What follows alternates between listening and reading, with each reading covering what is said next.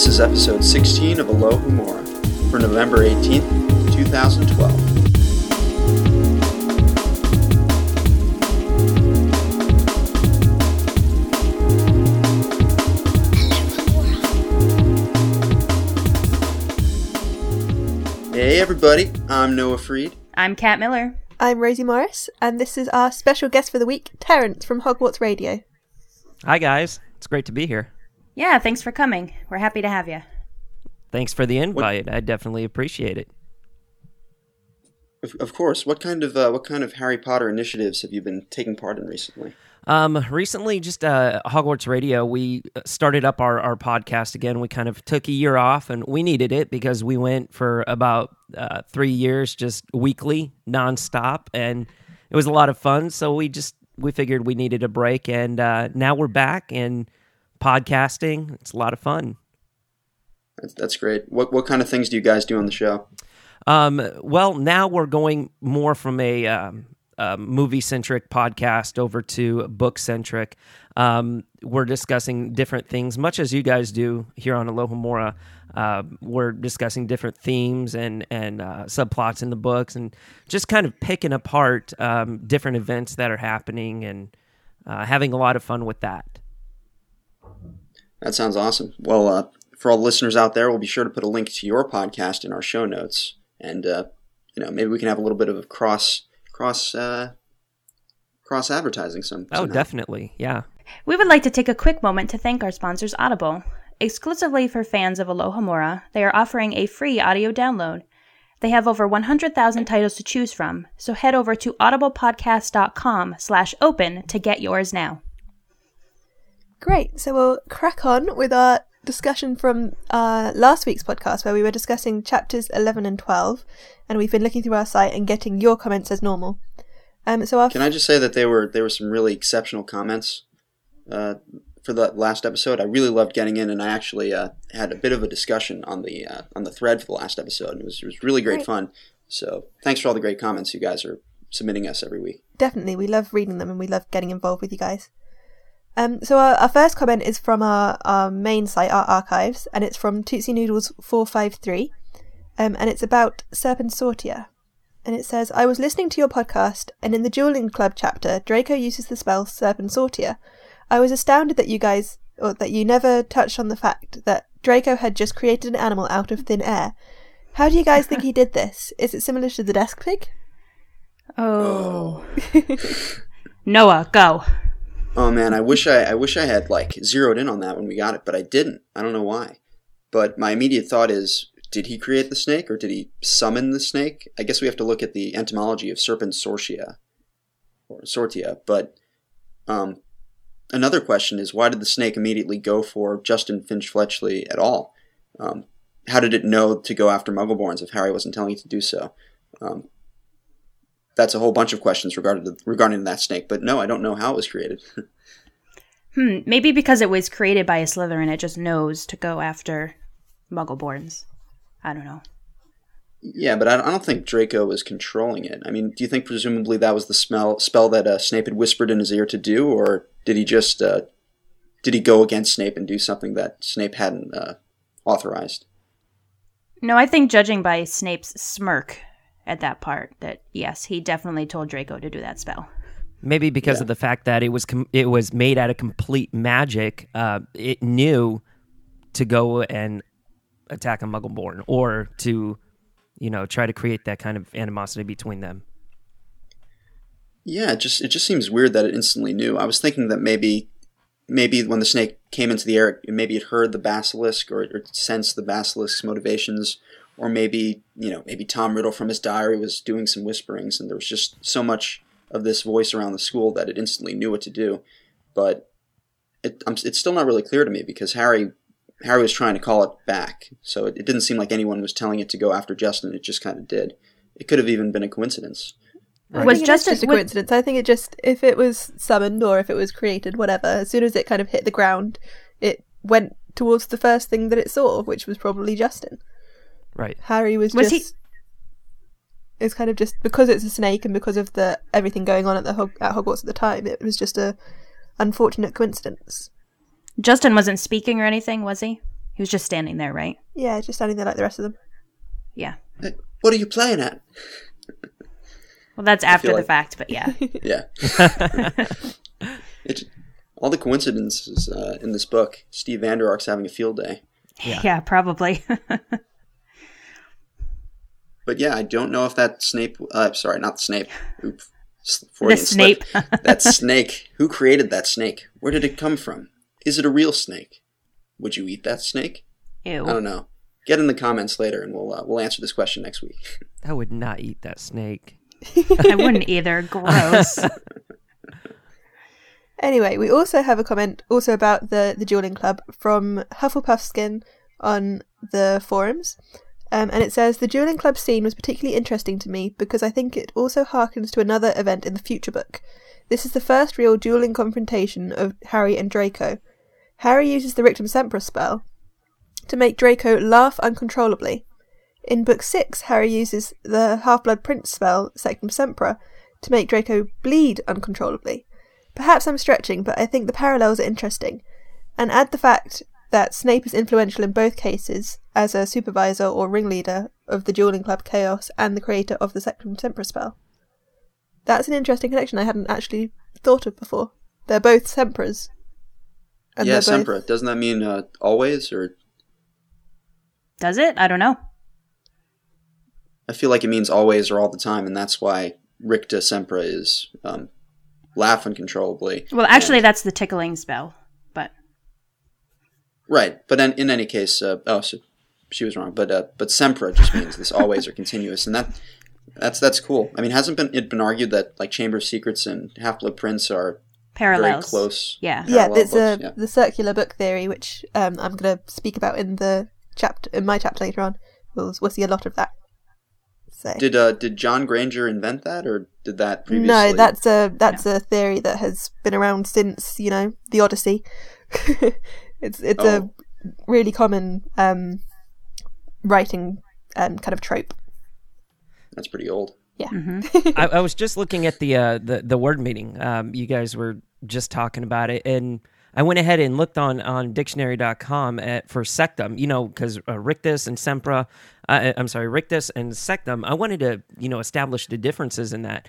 And sectum, it's really interesting. Sectum, the nominative singular of sectus, which means cut off or divided. So it's always cut off, always divided, always, bleeding, always something cutting, like that. Yeah.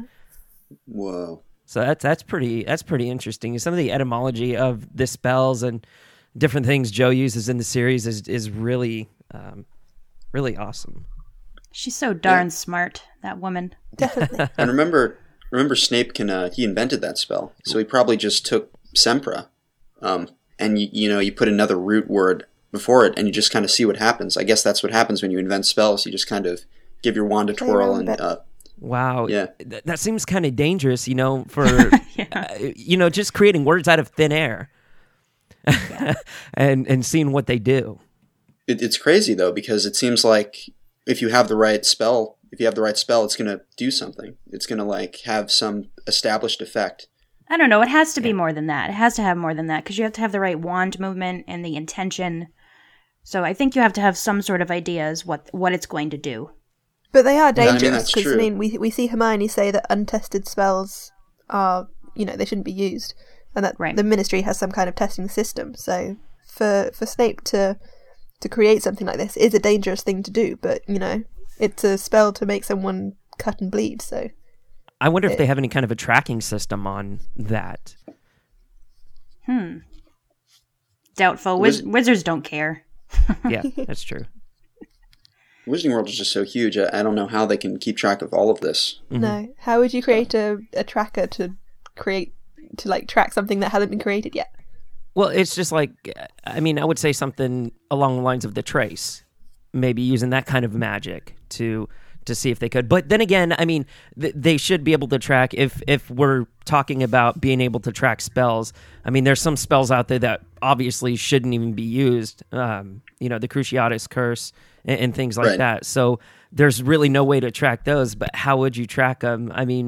Like I said, maybe some kind of hidden magic with the having to do something with the trace or something like that. I mean, I think that's true because you bring up the trace. Didn't the Ministry sense the hover charm that Dobby did because of Harry's trace? Mm-hmm. And So the trace and isn't also infallible. right, and they also did pretty much the same thing in Order of the Phoenix whenever Harry used Expecto Patronum against the Dementors in Little Whinging. Right. So maybe it doesn't work inside Hogwarts because the castle's just so magical itself and there's so much going on at the same time. But maybe in Muggle communities, it's the trace is heightened. Mm-hmm. Yeah, I doubt I doubt there's a trace at Hogwarts. There's too many spells being said, probably at any given time of the day. Right. Oh yeah. And it's not illegal. They're allowed to use spells at Hogwarts.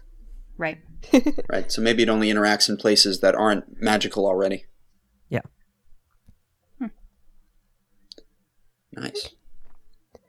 Our next comment is from the Green Flame Torch, and it's talking about our first mention of one of the most obscure Hogwarts professors, Professor Sinistra of the Astronomy Department.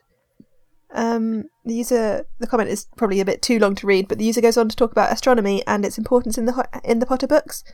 So if you head over to our forums, you can look in the Discuss the Podcast thread, and you can share your thoughts on this comment.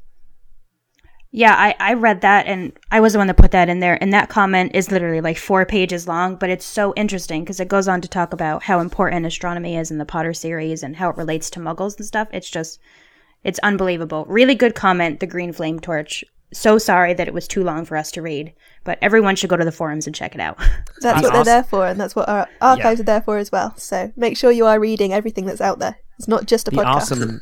The awesome moment whenever your comment becomes too long to read on the show, but it's more like an editorial.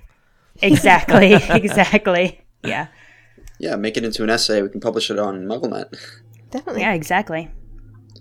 But does this Professor Sinistra pop up in any other moments of the book? Do we know, or is this the only mention? Oh my god! No, she's mentioned a few times, but she's never kind of a character that talks or anything. I don't think. Right. We never officially meet her. We just hear of her. Yeah. And she doesn't even administer the exams, right? Even during the owls, because it's an owl person doing it. So yeah. Well, great comment. Sorry we couldn't read it. Yeah. Ooh, cool fact here. Just real quick, while we're on the lines of Professor Sinistra, first name is Aurora. Yeah. Ties into the whole astronomy thing. That's really awesome. There's a lot of appropriate names with teachers. I quite like them. Right, exactly. How lucky for them that they all ended up teaching what they. I know, their subjects. I know. It's strange, isn't it? How serendipitous. But then, it happens in real life too. My real name is Rosalind, which is from Shakespeare, and I'm studying Shakespeare, so it works. Huh. There you go. Okay, so our next comment is from KaiKid942 from our forums. And it's about Harry's beatings that we've talked about a couple of times before. And it says, it's metaphorical language, pure and simple. How many times have you heard people say, or said yourself, something tastes like dung? But you could probably have used a more colourful word for it. Or that you've just gotten hit over the head with a 2x4 or some other colourful exaggeration. I really think you're reading what you want to see into the text, when there is really nothing there that would support this particular claim. I'm not saying that Harry was never struck. I know I got my fair share of spankings as a kid, but to take this one statement and to say that it's proof, even additional proof, that Harry was physically abused is going too far. This is something that I've always kind of said. I never personally thought that Harry was physically abused in that way. I can see how it could be read that way, and there was something in the chapter's last episode that we were saying could have been seen as proof. But I do agree that, reading all of these little statements could be seen as going too far. However, there are people who do say these statements as kind of clues to something bigger that, they shouldn't be ignored. So if you're ever in a kind of a child protection situation, you should try and pick up on things like this. But yes, it's possible that we were going slightly too far there. Yeah, I mean, I think I was one of the people who was most forwarding this concept that the constant mentions of his being hit with the pan, or his seeing Oliver Wood as first a a piece of wood that McGonagall was going to beat him with after the Quidditch fiasco with Draco. But just thinking it over, I talked to some people in the forums about it, including Kai Kidd and Chris. I think it's more interesting, besides deciding whether or not Harry was beaten. I mean, we can't get to that. We can't know that unless Jo herself said it happened or it didn't happen. I mean, there's substantial evidence that he was, somewhat abused. But I think the more interesting thing is to notice the pattern. And that's really what I was doing, and kind of what I'm taught in school and with the English majors, to note patterns. And especially in Harry's language, it just seems like over and over again he's talking about how, some pain at Hogwarts is similar to some pain at home, like a frying pan hitting you in the head or something like that. So I found that those images kind of relating to each other seem to reflect some deeper theme of the book relating to, childhood abuse and escaping into your imagination to cope with it. And the way that manifests in the series is every time there is some sort of physical action or he's being seemingly abused, it's because of something magical or he's somehow saved by something magical. So that seems, if we kind of look at that thematically, like what's really going on here, it seems like there's some sort of psychological trauma. And then that character, that boy, child, retreats into this magical world, which we could say is imagination. So that's one theory. So ultimately, I don't really know why this pattern is here, but my schooling just teaches me to look for patterns in the books, and once you can really do that, you can really see how a book works. Kind of look at what level is the book trying to, at what level is Jo creating a structure for the reader to kind of understand the book in new ways, and the way to do that as a writer is to create these patterns, and this is just a pattern that I've observed. So whether or not Harry was beaten, I don't know, but I was just. I think it's an interesting pattern that he keeps making these connections. Well, I wasn't on the last episode, but I actually completely agree with you. I definitely think that he was abused, whether or not you're sticking to what you said last episode. Well, I don't know is what I'm saying, but yeah. Right. Well, I do believe, because I feel like if he wasn't, he wouldn't be using the metaphors he's using. I mean, usually when I describe something, I kind of, if I have a headache, I say, I have a splitting headache. I've never said that I feel like I got hit by a 2x4. So I feel like what Harry is relating the pain to must be something that he's experienced in his life. Because, I don't know. Not really. He's an imaginative kid, If he can imagine that it would feel the same as being hit over the head with a frying pan, if it hurts that much. I mean, perhaps. I don't know. I guess I'm pulling from my experiences of that. I tend to relate things to things that I already know. I wouldn't make something up out of thin air. Maybe I don't have an imagination. I don't know. But I feel like everything we say, all the connections we make, speak to our unconscious minds and the way we work. So we could say that Jo is potentially being a super genius here and really meticulous by giving each character phrases and just connections, especially Harry, that somehow tell us something about them as characters or as people. So we could look at her putting all these different suggestions of beatings in his language there as a purposeful way to show the reader that he was abused or he has this deep abuse that he doesn't really think about too much consciously, but is there on some unconscious level. And whether she planned it or not, it seems to just be there by nature of the pattern. So maybe it was just it's her own unconscious coming through that she's just writing, and it just seems right for this character. It's definitely an interesting idea, an interesting theory. So maybe someone should, look for all of these different references and maybe create an essay about it and, try and argue a point one way or the other. It's not something we can decide on in our podcast. So down to you guys. So moving on to something else that we said in the podcast last week. Rebecca the Ravenclaw says that she has just done some research on something I said in the last episode. I was wondering whether the swelling solution was a real potion, because it seems like such an odd and kind of pointless thing to want to make. And Rebecca says that she agreed with me, so she looked into it and says, I've actually discovered a recent 2010 study that was done where swelling seems to have been beneficial.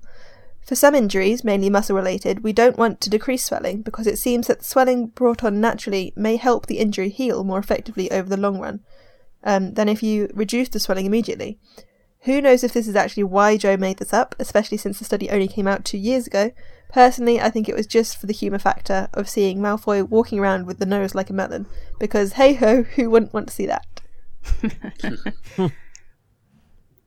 Yeah. I feel like I knew that. I feel like if you sometimes doctors will purposely swell stuff to get the, to treat you, get a poison out. Really? I don't. Yeah, I don't. Is that not true? No, I mean, I'm not denying its credibility or anything like that, but I kind of, because I've worked in the medical field before, and I've seen some pretty crazy stuff, but I just don't know. I feel like inflaming an area of your body, especially an injury, really wouldn't be beneficial to it. I mean, that seems true. We have to do some further research. Yeah. There's a doctor out there said well, yeah. Well, if any other fans out there are hearing this and you're a doctor and you swell patients on occasion, either for fun or for science, let us know. Or you hit them over the head with a 2x4, make them swell up. Right, especially if you're a wizard or a witch. Right in. That would help. Yeah. Also, the Swellings potion, since we made the podcast last 2 weeks ago, is now actually up on Pottermore. So I hope you've all had fun, making your swelling solutions to go and blow up Malfoy with. Those potions take a long time. They do. I just don't have long. I let them sit there, and then I come back, and for a while, early on in Pottermore when it was having some bugs, you couldn't brew potions because it kept. Mine at least kept exploding. There was nothing I could do, and it was really sad because at first I thought it was me. I just was a bad potion maker, but then I realized no, there's something wrong here. I believe it's better now though. Yes. I gave up on potions in Pottermore a long time ago. I mean, I'm kind of like Seamus. Everything that I made just really didn't go together. But that was the kind of slightly annoying thing about the swelling solution, was that you had to make it to progress. Yeah. The Polyjuice potion is slightly different. Thankfully, you can skip it because that would take a long time. But yeah. Well, I never had a problem with potions. Maybe it's just my Ravenclaw nature. I don't know, but it came easily to me. Even Polyjuice. Let's just say if potions was really a class that I had to take, I would be in detention all the time. I mean, okay, so we also potions. We received an email this week from Dobby's Girl, and it says, "In all the times the basilisk has made an appearance, why hasn't Myrtle seen it? It always exits through her bathroom. What do you guys think?" I thought that was so smart. I had never thought about the fact that really has Myrtle never seen the basilisk? Even because it's only the eyes that do anything to the person. So even as his tail is leaving the bathroom, she's never noticed. She's too busy spying on the boys in the prefix bathroom. Doesn't she tend to hide sometimes when girls go in there as well? She'll go and sit in the U-bend, so she's not necessarily always kind of present in the bathroom. So if she knew that Ginny was going into the bathroom for whatever reason, to summon the basilisk, we know now, maybe she would hide and she just wouldn't actually see the snake. Because otherwise she would easily be able to put Ginny at fault as well, because she would see her summoning it. Right. Yeah, I'm sure she doesn't spend all of her time floating in the bathroom. I don't know. I just feel like she, as a ghost, she just doesn't generally care about things that are going on unless they, relate to her. So if she just saw a snake kind of moving through the bathroom, she'd just be like, "Oh, that's interesting." But it does relate to her. It's how she died. Yeah. Which is ironic, and she should have put that together, but I don't think she does. Yeah, I was just thinking, she's seen it before. I mean, she stared into its eyes, it killed her, and then she went back to that same bathroom. I don't know. Yeah, well, I mean, she notices when a book is thrown through her face, but I think that's because she's mortally more offended, but as I don't think the snake's offending her, so in that way, it doesn't seem of interest. Wait, you think she's mortally offended? Sorry, bad joke. Ooh. Nice one. Thanks, man. So our final comment on this at the moment is from Claire from our forums, and it says, "Just wanted to put in my 2 cents about the sorting hat process. Having a background in psychology, I always thought of the sorting hat as a kind of personality test. Like Hogwarts, the ancient Greek physician Hippocrates created 4 types of people: phlegmatic, sanguine, choleric, and melancholic. At the time, these were determined based on a person's type of bodily fluids. Today, they are used to describe one's personality. Phlegmatic is relaxed and quiet, sanguine is pleasure-seeking and sociable, choleric is ambitious and leader-like, and melancholic is introverted and thoughtful. After I took this test, I had high scores in both phlegmatic and melancholic. This reminded me of a hat stall at Hogwarts. Not sure if J.K. Rowling knew about these types of personality traits as she created each house, but it's fun to think about what each trait would be for each house. I think phlegmatic would be Hufflepuff, sanguine would be Slytherin, choleric would be Gryffindor, and melancholic would be Ravenclaw. Mm-hmm. What do you think? Well, wow, it's interesting. As a Ravenclaw, I definitely don't feel melancholic. I'm definitely not introverted. I mean, I guess I'm thoughtful. I don't know. I guess. Yeah, I thought introverted great would be a bit more like Hufflepuff, I guess. I wouldn't see Ravenclaws as necessarily introverted either. Yeah, I see melancholic as Hufflepuff. Not that you guys are introverted, but definitely more quiet. But then Hufflepuffs are also very ambitious, I think. Yeah. Mm-hmm. I don't think the Hogwarts houses fit quite as neatly into Hippocrates' 4 humours. I feel as if Slytherins are pleasure-seeking and sociable, though. Yeah. No, I see that as Gryffindor. Pleasure-seeking and sociable? Mm-hmm. Yeah, we are. But then Hufflepuff's also been described as a party house occasionally, so, pleasure-seeking and sociable fits for everyone, really. I don't know if I would agree with the personality trait of melancholic as being introverted and thoughtful. I tend to associate melancholic with, sadness and kind of misery. So I don't know if that really fits any of the Hogwarts houses at all. I think there are different uses of these words today than what they originally meant. The 4 humours and the kind of measuring them based on bodily fluids, which include things like black bile, lovely. It's a idea that actually stayed for hundreds of years. It was the main idea of medieval medicine here in England, and then across the rest of Europe as well, I think. We all know how that turned out. Yeah. But it is interesting to think of, those ideas in terms of Hogwarts, where they still use kind of similar medieval practices in some things. You've got all the kind of grand feasts, you've got all of the kind of history that Hogwarts has that would go back to medieval times. Right.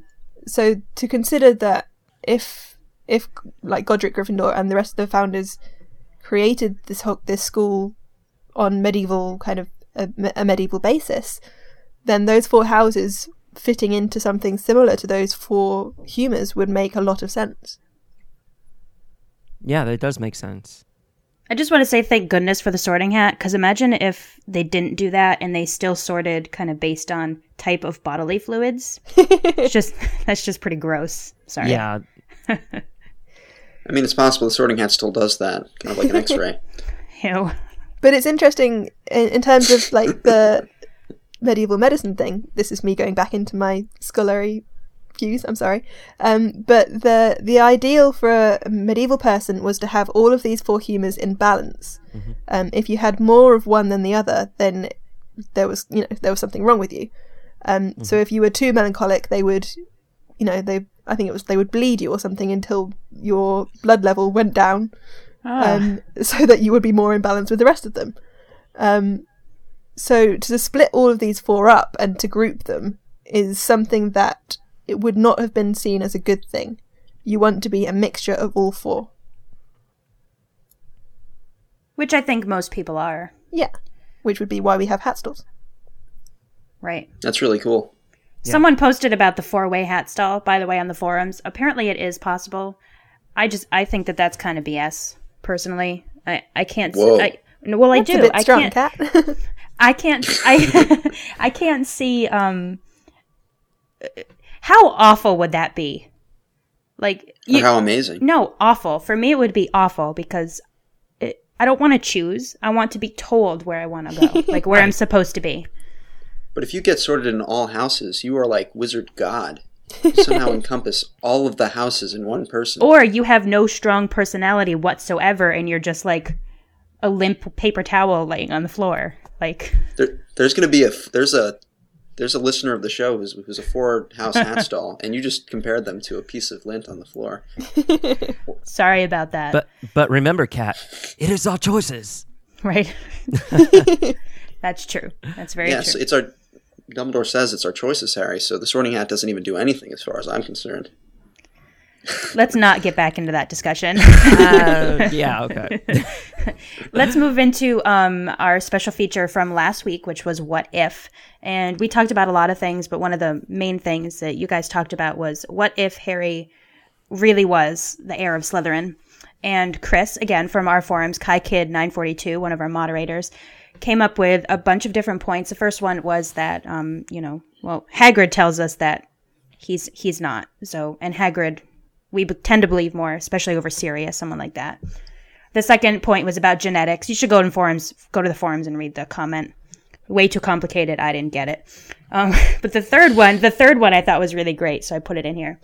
It says, since it's been, quote unquote, over 1,000 years since Salazar Slytherin was walking the face of the earth, the potential number of his descendants is absolutely huge, given that wizards and witches reach sexual maturity at the same age as muggles, so even assuming a 20-year-old generational cycle and a stretch of only 1,000 years, that gives us 50 generations of descendants. Even assuming that 2 offspring in each generation, that gives a possible number of possible descendants in the last generation, or 1.12 quadrillion, which is over 150 times greater than the current population of the entire planet. Yeah, so... Oh my. I guess this point is saying that, yes, it's very possible that Harry is a descendant of Salazar Slytherin. I'm pretty sure we all are descendants of Salazar Slytherin. Everyone on the planet. My head hurts from looking at that number. I know, it's 16 places. Yeah. But it has to be said that, all of this depends on Slytherin actually having children. If he never had children, then no one is. That's true. But we know that he must have, because Tom Riddle is obviously a descendant. This is true. Mm-hmm. How ironic would that be if he didn't, though? That's true. Like, that was just a story. We couldn't say for sure that, Riddle is actually a descendant. It's, it's thought to be through the Peverils. Peverils. Is it Peverils or is it someone else? I believe it's through the Peverils to Slytherin. Okay, No. well, yeah, the House of Gaunt and all his... of those. It's all kind of hearsay. So, Malvolio could have made it up. Equally, the Malfoys might be closer descendants to Slytherin than Riddle was by that point. Well, I think they really claim it on the value of knowing parcel tongue or being a parcel mouth, because that seems to be the most legitimate connection. So maybe that just went throughout the lines, and at one point there was a large community of parcel mouths who just kind of lived together. Maybe possible. Because that's got to be transferred over, right? Or does that just kind of pop up? I think it's one of those, what do they call it? Suppressive traits? Is that it? That comes up randomly? Is that the right word? Like a redhead. Suppressive carrier? Something? Maybe. I don't know. Like my niece is 15, and she's the only redhead in our family. She has the only redhead for, 10 generations. So. Can she talk to snakes too? No, she's a Hufflepuff, and not happy about it, might I add. Wow. Okay. There's nothing wrong with being a redhead or a Hufflepuff. It's fine. That's right. You know what strikes me Though about... if you're both, you're in trouble. You know what strikes me about this Thanks, comment is that there's got to be some sort of huge population control on this, because as he was saying, 1.12 quadrillion people. That's a lot of people. That's only counting births, not deaths. Right, exactly. But I don't think even in the history of the world there's been that many people. Even when we're sitting at the comment says 6.9 billion as of last year. So how many wizards in the wizarding world, wizards and witches, are there in the wizarding world? I don't think that's ever been estimated, but I doubt it's anywhere near 1.12 quadrillion people. Yeah, I always assumed that the population of, the ratio of wizards to muggles was, maybe 1 to 3,000 or some big number like that. One wizard for every 3,000 muggles. I don't know. Right. Because, I mean, there's been studies about how many students were at Hogwarts, and there's, I guess the general consensus with that is around 1,000 students. So that's a very, very small number for that. But I guess we recently learned as well that there's more wizarding schools than just Hogwarts, Beauxbatons, and Durmstrang. So I have to say I'm not entirely sure of the maths on this. If there's 50 generations and there's only 2 offspring in each generation, then surely that should only be 100 people.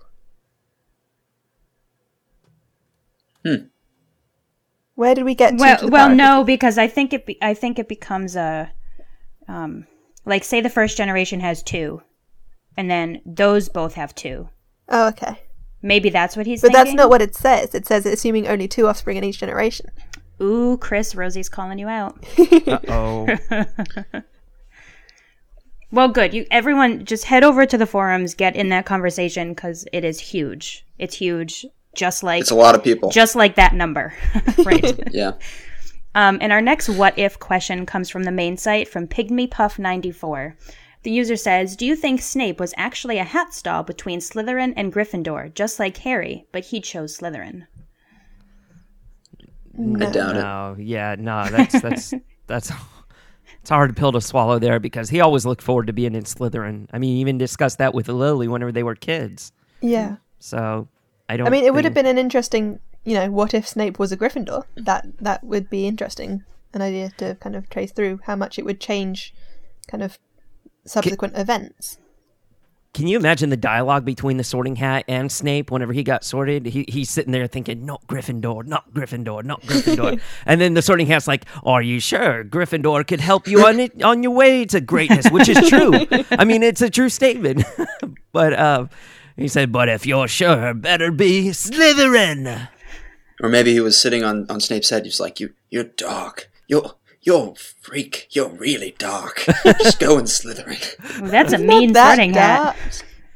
He was just so scared of Snape's head that he was... right, exactly. But Snape is so full of love, even from an early age. He's really not a dark person at all. So what if he was in Gryffindor? How would the story be different? Well, for one, Lily would be closer to him. I think it would have been Lily and Snape. I don't think it would have been James and Lily. No. Harry would never have been born. No, Harry would have been born all right. Just a little bit earlier. No. Oh, man. But yeah, I mean, Snape only seemed to be a fit for Gryffindor because Dumbledore has that line, maybe we sort too soon. But that seems to imply that Snape changes over time, his virtues or beliefs. I mean, we don't even know if he would agree with that statement, because why can't Slytherins also be brave? Maybe Snape believed that you can be brave in all houses. It just seems to be a matter of values. And I think at the end of the day, does he really value bravery more than ambition, cunningness? I think a lot of Snape's kind of character progression while he's at school depends on his friends who are all Slytherins and, their opinions and kind of being surrounded by that all the time. So if he was in Gryffindor and he had Lily's opinions kind of shaping him all the time, I do think he would be a very different person. True. Well, the fact that I think Snape is one of those characters, especially at the early age, that he was shaped very differently and was very easy to shape.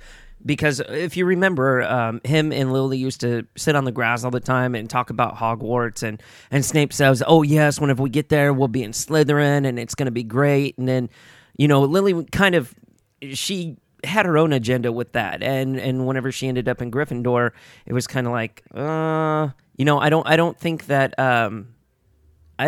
that Lily was that easy to shape, and Snape was kind of this character that you could just, that was molded. He was kind of, I don't know what the word is for it, like kind of, I don't want to say fickle or anything like that, because he was very smart, but I think he was just one of those characters that was very easy to be coerced. I mean, he joined the Death Eaters and things like that.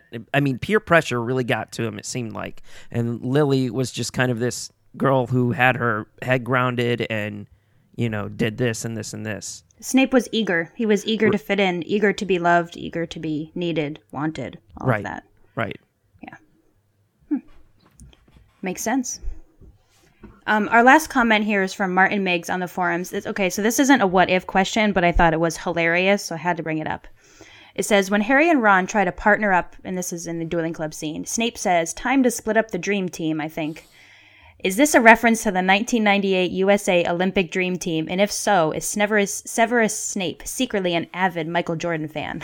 The book takes place around the time of the Barcelona Olympics in the year 1992 Dream Team. I just thought it was really funny. That is hilarious. That's.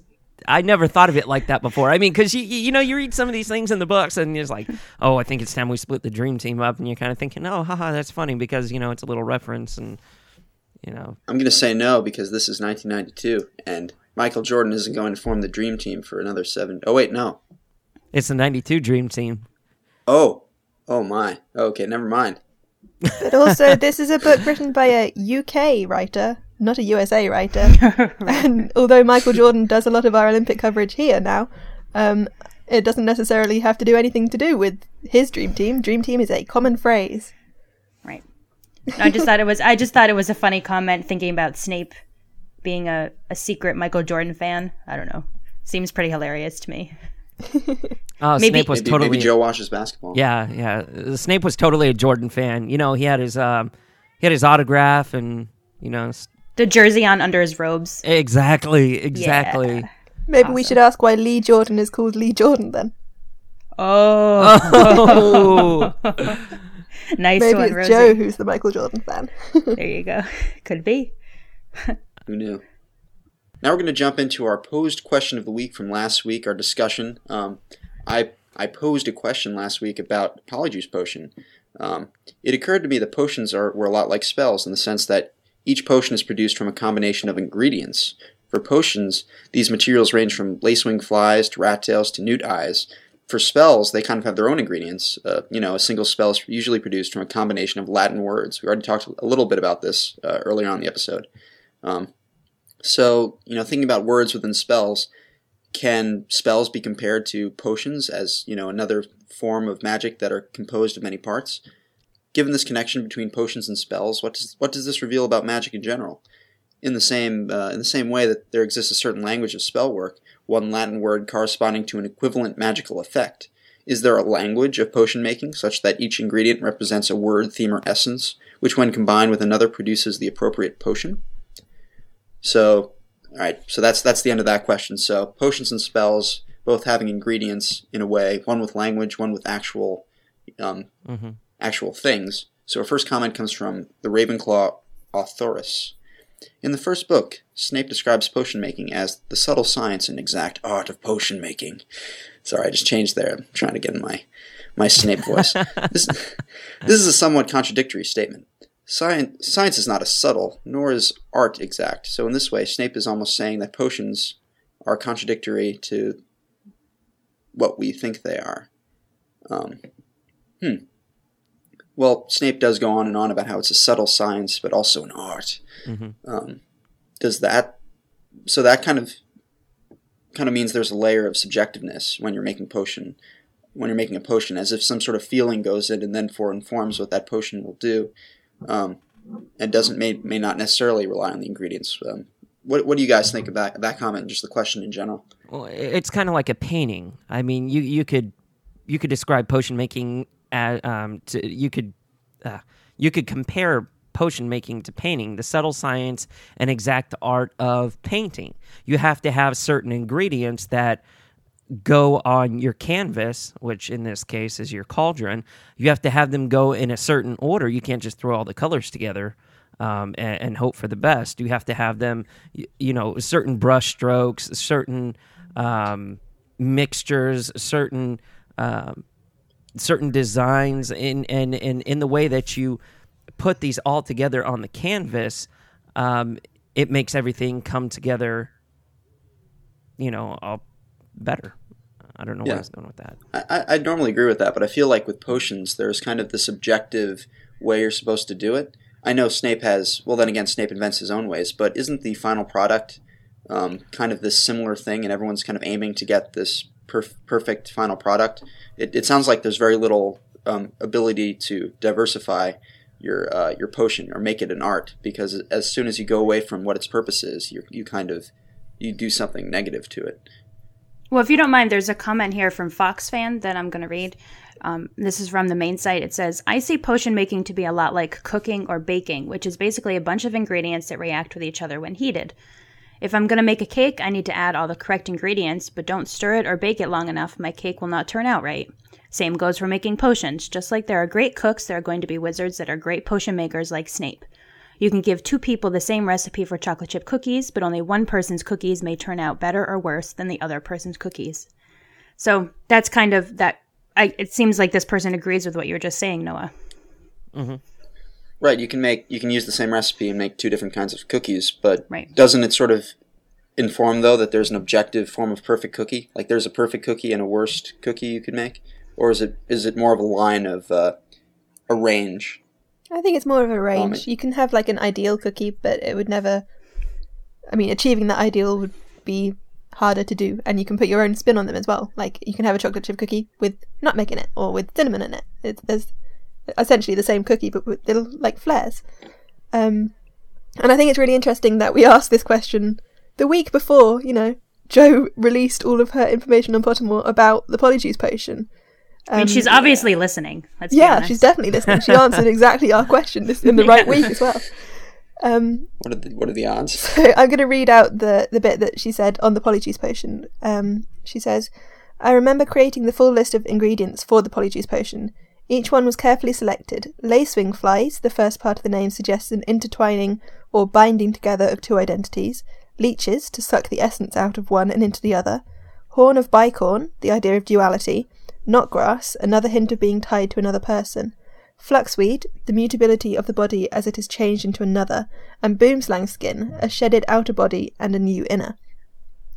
So going back to your original question, Noah, you were saying that there's a language of potion making, just as there's a language of spells. So this proves that, at least in Jo's thinking, the actual ingredients have a certain language that all of their kind of essence and meaning kind of influence the potion itself. But she later goes on to say about Hermione making the potion, and that the fact that Hermione, as a second year, being able to create a Polyjuice potion that lasts as long as it does is a really impressive achievement. Whereas, it should, at her age, she should only be able to make a Polyjuice potion that would last, say, 10 minutes, rather than the full... What is it, like 3 hours that they actually manage? Mm-hmm. 1 hour, I think. 1 hour, fair enough. Yeah. But yeah, there's... So to put Hermione's potion skills on our cookie scale, she is not the ideal chocolate chip cookie, which would be like a 10-hour Polyjuice potion. But she's not, something that you wouldn't want to eat either. So, she's a decent cookie. So she's like the kind with the burnt bottom that still tastes pretty good, but it's a little burnt. Yeah. So it's not perfect. Yeah, she didn't burn it, but she's no Rachel Ray. Right. Exactly. Yeah. Well, in any case, I want to eat these cookies because I'm like starving. I'm starving right now. That sounds good. Yeah, now I'm in the mood for cookies. No, I have animal crackers if anyone wants one. Just reach through the computer.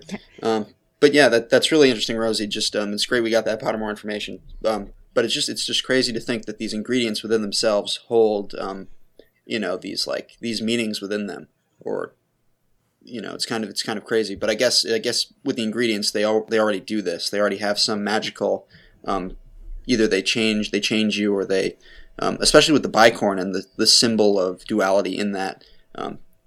Obviously a lot of complex stuff goes into it, but clearly there's some kind of language, and maybe we could create like a dictionary of all the ingredients. Maybe Jo will come out with it later on, but if we had it, we could like take each ingredient and look to the meaning that it corresponds to. We could make our own spells. You could do it with spells too. Ooh. Yep. Oh, not just cookies? Okay. And with cookies. It could be a book. Books, spells, and potions. I mean, cookies, spells. And don't mix them. That sounds great. But guys, so I know we talked about this briefly a couple episodes ago, but did you finally finish Casual Vacancy? Actually, no, Kat. but I am thoroughly enjoying it. I decided to give it a listen instead of reading, actually, just because it's a much quicker form. You know, I travel so much between school and home that audiobooks are really the most convenient thing for me. I just load them onto my iPad and I go. Oh, that's true, Noah. They are pretty convenient. And did you know that Audible is the best place for all your audio downloading needs? Plus, Audible has a really great special offer for our US and Canadian listeners. They can visit our unique link created specifically for them and get a free audio download today, right now. They just have to go to audiblepodcast.com/open. That's really awesome. A friend of mine actually downloaded the book using Audible's listener program. Basically, you just purchase the book for credit at a super low monthly rate, and you can use that anytime for any product that Audible offers. Oh, wow, that's so cool. I didn't know they did that. So every one of our listeners should take a minute to visit the site and start downloading directly to their computer for easy listening on burned CDs, MP3 players, and even your iPad, iPhones, or Androids. Again, the website made just for you is Audible, AUDIBLE, podcast, podcast.com/open, OPEN. So visit audiblepodcast.com/open for your free download today. And with that, we're going to jump right into the chapters we're discussing this week, which are chapters 13 and 14 of Chamber of Secrets, The Very Secret Diary, and Cornelius Fudge. Very secret. Ooh, ha ha ha. Did you really have to write very secret? I mean, it could have just been secret, but why very secret? Well, because, I don't know. 'Cause It's a more secret intriguing diary if is it's just very... a bit more Because- private. Because it's the secret to opening the Chamber of Secrets. So It's an uber secret. It's secret squared. It's a secret within a secret. Right. But yes, we start chapter 13, The Very Secret Diary, and it's chapter 13 as well, so it's, unlucky for some, with Hermione in the hospital wing because her polyjuice potion went wrong last week. So we start off the chapter by seeing Ron and Harry bringing her homework every day and filling her in on the day's news. How sweet is it that Ron and Harry actually bring her this homework? Would your friends bring you homework every single day if you were in hospital? If I had a cat face on, I sure as heck hope they would. Just saying. It's probably like the best present Hermione's gotten in a while, though. Homework. She doesn't really want like treats or anything else like the others would want. She just wants to get the homework. Even though she's not in class, she already has memorized the books. Right. I wouldn't want to see anyone though if I had a cat face. I would be like, no, just, send it with Hedwig. Not even your best friends? Probably not. It's too embarrassing. I'd be scared if she tried to eat Hedwig. Oh my god. Well, I wonder if the cat appearance goes along with some cat, tendencies. Instincts as well. Yeah. Hairballs and such. Nice. Yeah. Books don't go into that, strangely. But why didn't Madame? I know Madame Pomfrey doesn't ask questions, but doesn't she have to ask a little bit so that she knows how to treat the condition? I would Yeah, imagine. and why did none of her... If her teachers are giving her this homework every single day, why did none of them seem to mind that, she's in the hospital wing for no real reason? Done. Surely someone should ask questions. Actually, Snape's probably enjoying the fact that she's not raising her hand. But yeah, it's interesting. I mean, they don't really talk about that in the book series. How long is she out? Like 3 weeks? No, she doesn't get back to classes until like mid-February, just before Valentine's Day. So she's out like a good 8 or 9 weeks since it's over Christmas that they take the polyjuice. And then when she gets petrified, she's out again. For like the rest of the year, yeah. Yeah, poor Hermione. She does not have a good second year at Hogwarts. But So I it's wouldn't be fine because she's surprised already if working that- on like 4th year level anyway. Right, Yeah. right. Yeah. But I guess that might have influenced her why she, when they're picking classes for next year, she goes for all of them because she just wants to make Catch up up. for all of her lost work. Sure. And she's an overachiever, let's be honest. Yeah. That too. Interesting thoughts. So when Ron and Harry are visiting her, they spot a gold card underneath her pillow, which has been sent by Lockhart. Slightly inappropriate. Your teacher sending you a get well card, but still. And at this point, I'd just like to say congratulations to Kenneth Branagh on his knighthood being given by the Queen just this week. It's definitely more impressive than a 3rd class Order of Merlin. I would say so.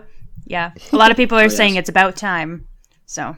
Definitely. Did you notice that on his on Lockhart's get well card? It's like one line of I hope you get better, and then the rest of the card is all of about his Yeah. Yeah. honors. Yeah. which are actually longer than his get well message. Yeah. Maybe it's just a generic card that he sends out whenever anyone writes to him to say that they're ill. Well, I'm sure he writes every line, though, word for word, every time. Do you think he went and hand-delivered it himself, or do you think he just... Oh, Hermione would die if Lockhart showed up in the hospital wing. Especially when she had a cat face.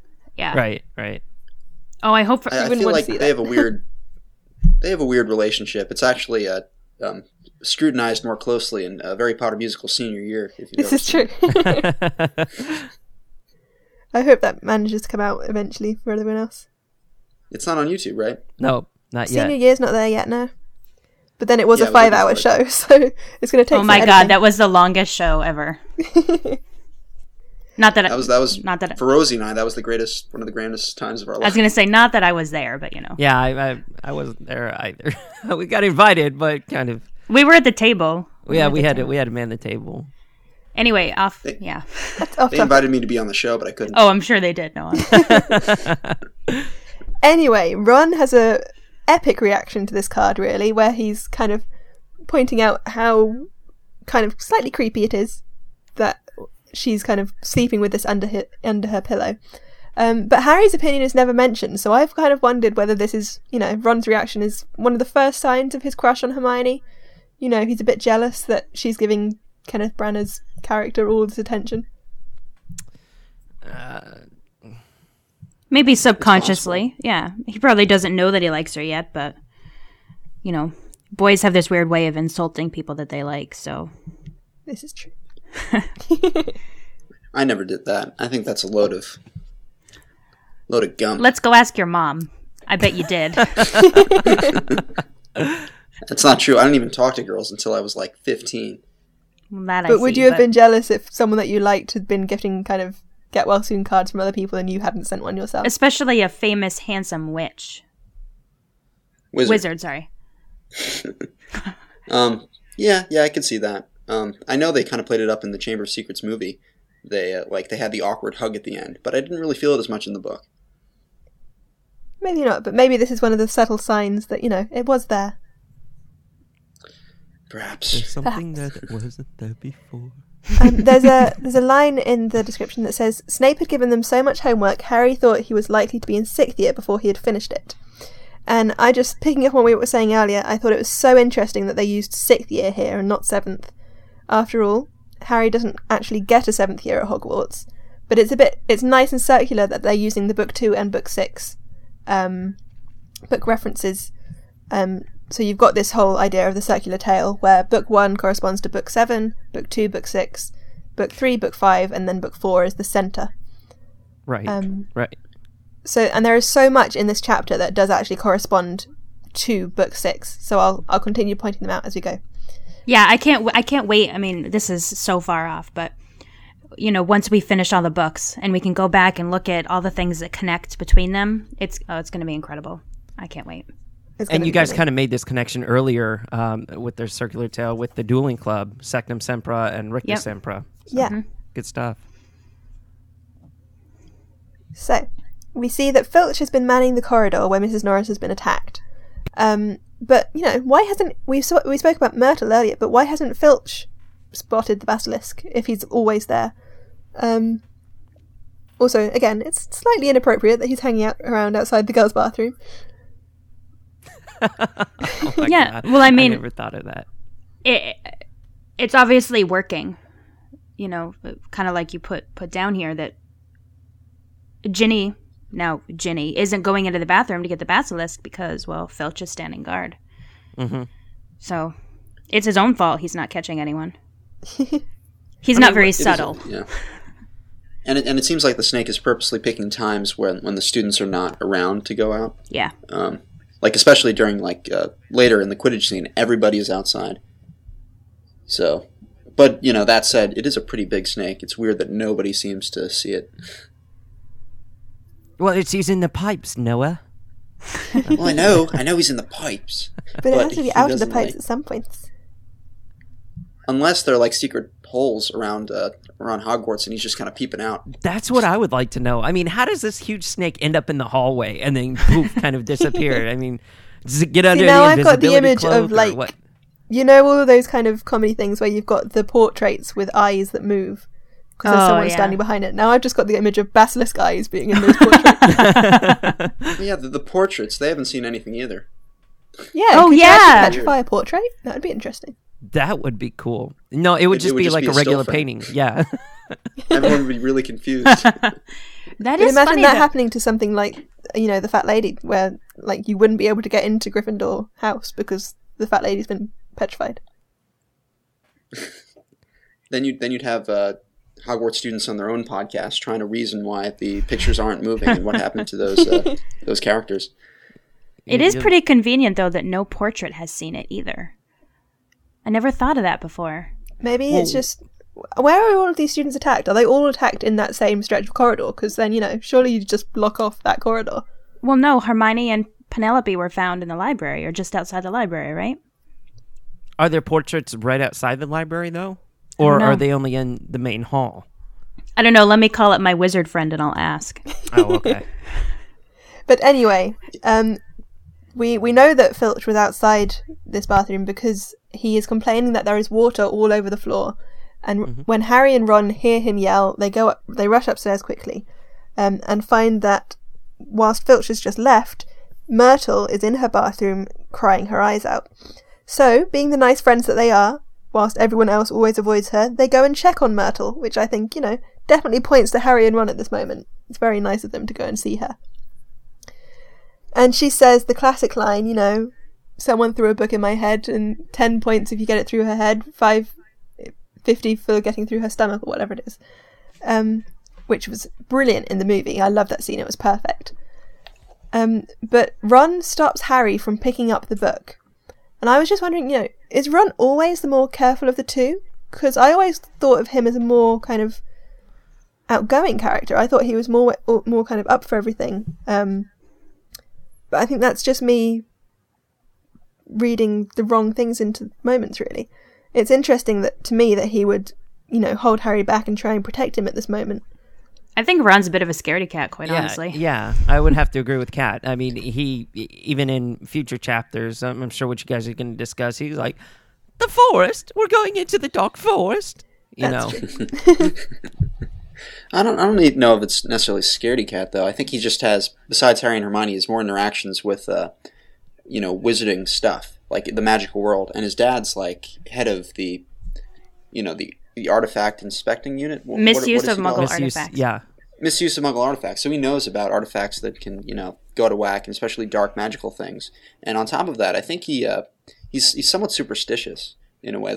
He throughout the books, and he also has a sense of dark objects. Like, he seems to be being pretty reasonable, but I think it goes to the fact that he's so virtue. He's got this good virtue within him. He can just kind of sense when dark objects are around to some degree. And maybe he just, he was spot on here, and he could see it in the diary. Sure. It just seemed a bit odd to me that he would be so kind of suspicious of, what is essentially just a small book in a bathroom. There's no real reason for him to be afraid of this book at this point, other than, someone's tried to flush it away. Yep. Well, I mean, at the same time, the author's building up our expectations. This is true. Well, just dealing with the stuff that he has, or the stuff that he's heard in the past with, possible dark objects, just as you were saying, Noah, and his dad working with the Misuse of Muggle Artifacts office, he knows that there's objects out there that can hurt, especially books. I mean, he went into this whole spiel about books, saying that there's some that can burn out your eyes, some that you can't stop reading, and things like that. So, I mean, he's just... So the message of the scene is books are dangerous. Books are dangerous. This must be why he hates homework, why he hates reading. Possibly. He's frightened. Maybe. Yeah. But thinking about those books, reading those scenes, I thought that was crazy. Like, you can read it, and then you'll be, citing sonnets for your entire life, or you can't, that. Those are just kind of funny. I mean, I believe that obviously it's true in the wizarding world, or maybe he's just heard these stories, but those are pretty funny. You know what I thought about whenever... what was it? There was a line in the chapter saying, and everyone who read Sonnets of a Sorcerer spoke in limericks for the rest of their lives. Doesn't Peeves speak in limericks? So is it possible he could have gotten a hold of a book or something? Huh. He does. That's true. That's what I thought about. I mean, an example might be like, there once was a wizard named Harry whose childhood was far from being merry or something like that. But, I mean, Peeves automatically comes to mind whenever I think of something like that. So he read a cursed book at some point. That's what I'm thinking, yeah. Maybe. I feel like he couldn't be as affected. I think that just goes to his playful spirit. It automatically translates into a kind of poetic language. I'm fairly sure he Or at says least that was some my shorter take. things as well that aren't limericks. Yeah, he definitely has. Mm-hmm. Oh well. So the first thing that Harry concludes about T.M. Riddle when he picks up this book is that he's Muggle-born, all based on the fact that this book was bought in the Muggle world. So it got me thinking, did Riddle hide his blood status from his friends at school, being a Slytherin and being kind of surrounded by purebloods like the Malfoys? And if so, how did others not make connections like Harry if they could see things that had obviously been bought in the Muggle world? Or is it simply that we're told this because it's an important plot point later in the books? Again, where, in book 6 we found out a lot more about Riddle's early life. I mean, isn't it said that he told his classmates that he was a pureblood? Because doesn't Bellatrix think that he's a pureblood? Right. I think a lot of his followers do. I think if any of his followers knew that he wasn't, they would, I don't know, they would question him. They wouldn't be as faithful to him. Right. They would think he's tainted in some sort of way. I You think always that- thought that Bellatrix was younger. Was Bellatrix part of his school group? No, she. I feel like she was in the 6th book. Maybe. I know that I don't- Malfoy I was, don't but he think was meant to so. be a I lot don't think younger. so. I think she's younger. Because if we think about Moaning Myrtle died 50 years ago at this particular point in the story, and Bellatrix, I don't think Bellatrix is anywhere near that age. 60. Yeah, Approximately, yeah. I think she was more along the lines of at school with Remus, Tonks, and the rest of the Order. Well, most of the Order, rather. Yeah, I agree. Yeah, she's Sirius's cousin, so that would be his generation. So yeah, she could be older than Sirius for sure, but not by that much. I just feel like I remembered from the book. That's interesting though. I think Malfoy is meant to be a first year when Riddle is leaving. Riddle's in 7th year, so I think that's the connection. The age difference. Yeah. Yeah. More to the fact that this is a book that was bought in the Muggle world. Isn't it interesting that one of his first Horcrux is just a Muggle, like a book he bought just on a street, and he made it magical. Yeah. Because all the other objects are deeply rooted with the other founders, or they're essentially magic. But this one, he actually transformed it like conceivably a normal diary into a Horcrux. But then he gave it away and didn't bother trying to hide it anywhere. So I think that says a lot about how little he cared about his Muggle life. Do you think that Riddle actually wrote the diary when he was younger, or was it just a book that he, put into use as this Horcrux? Because everything else he's picked has meant something to him in some way. So Right. If it had been, his personal diary, which had his whole life story in it for that year, then it would be an incredibly personal thing that he would be creating. Yeah, I mean, he put his soul into it. Because it was a Horcrux. I don't think he'd have done that with an object that wasn't personal. So maybe creating the Horcrux was a process of really legitimately writing out those memories in the diary, Right. And pouring his soul into it that way. And when a wizard does that, maybe all you have to do is kill someone, and like that imprint of your memories in journal form maybe became the consciousness of the Tom Riddle that's there. Maybe it informed the character that eventually tried to rise out of the diary.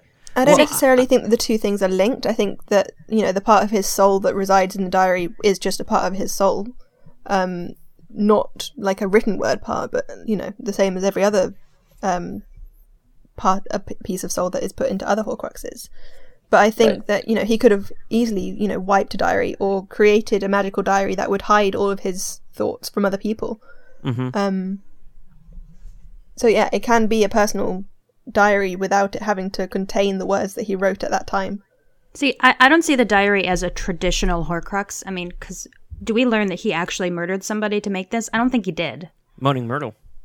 He murdered Moaning Myrtle. Yeah, he killed everybody to make, each and every Horcrux, and I forget everything. You can't make a Horcrux without killing somebody. But he didn't kill her. The Basilisk did. But he ordered the Basilisk too, and I think it's been said that he used that energy of that death to create the Horcrux of the diary. I feel like that's... But then you could use the energy of any death to make a Horcrux. If that were the case, I think Tom would actually physically have to kill her. I don't think Tom's in 7th year during this either. I don't think, all of his conversations with Dumbledore and with Slughorn that we see later on in later books, they haven't taken place when Myrtle is killed. Right. He is a prefect, so he's got to be 5th year at least. Yeah. Yeah. Mm-hmm. But he's not head boy yet. This is 1992. They said 50 years ago, so that would have been 1942. So. Wow, that's even before Dumbledore got really big. Yeah. Well, yeah, Dumbledore isn't the headmaster at this point. He's just a transfiguration teacher. And hasn't fought Grindelwald yet. Right. No. Right. But I still feel like that Moaning Myrtle's death was his fault, because he definitely controls the Basilisk. Well, no, it was definitely his fault. But I think he murders someone else later on to create the diary. Horcrux. Or the diary, like I said, isn't like a traditional Horcrux. It's he figured out some other way to put a piece of him in there, because it's not like it doesn't act like any of the other Horcruxes. But I think that's because it's a bigger part of his soul. Yeah. Because it was the first one? Yeah, it's essentially 50% of his soul, whereas later on it gets smaller and smaller. The most untainted part. Yeah. Ooh, okay. It's literally kind of his childhood within a Horcrux, within a diary. It's like he ripped the Muggle piece out of him, or the Muggle part, and stuck it in the book. All his teenage angst. Yeah. Oh, 50% of him, but don't you think that the other Horcruxes, if given the same opportunities, could have also risen up out of themselves and become new Tom Riddles? I don't think they're as powerful, no. No. I don't think on their own they could have done that, but I think, with a bit of magic that they could have. Yeah, if the trio had kept wearing the locket, I mean, I think it definitely eventually would have affected them far worse than it did. Right. Yeah, so I feel like if any of those smaller Horcruxes, given the right circumstances, could have potentially become more and more powerful, to the extent of maybe one or two of them being powerful enough to suck out a soul. Mm-hmm. Not convinced, but anyway. This is a big question, all these, so if any fans are listening, definitely comment in the forums, and we'll be talking about this next episode. Yeah. So Hermione is intrigued by the ideas of hidden powers rather than being afraid of the book. So she doesn't have the same fears that Ron did, which I thought was surprising. I thought Hermione would always be more careful. But they all cleverly make the links between all of the events of 50 years ago and, the diary and Riddle and the chamber being opened. They haven't yet thought of Hagrid, but we'll get onto that more later. When Hermione tries to find out if there are kind of hidden words within the book, all of her magical solutions fail her. So her spells and her kind of magical artifacts won't reveal anything. And I thought, it would have been nice to see her reaction at this point, to see, how she would handle kind of all of her brand new magical skills failing her, because I think she would be quite upset.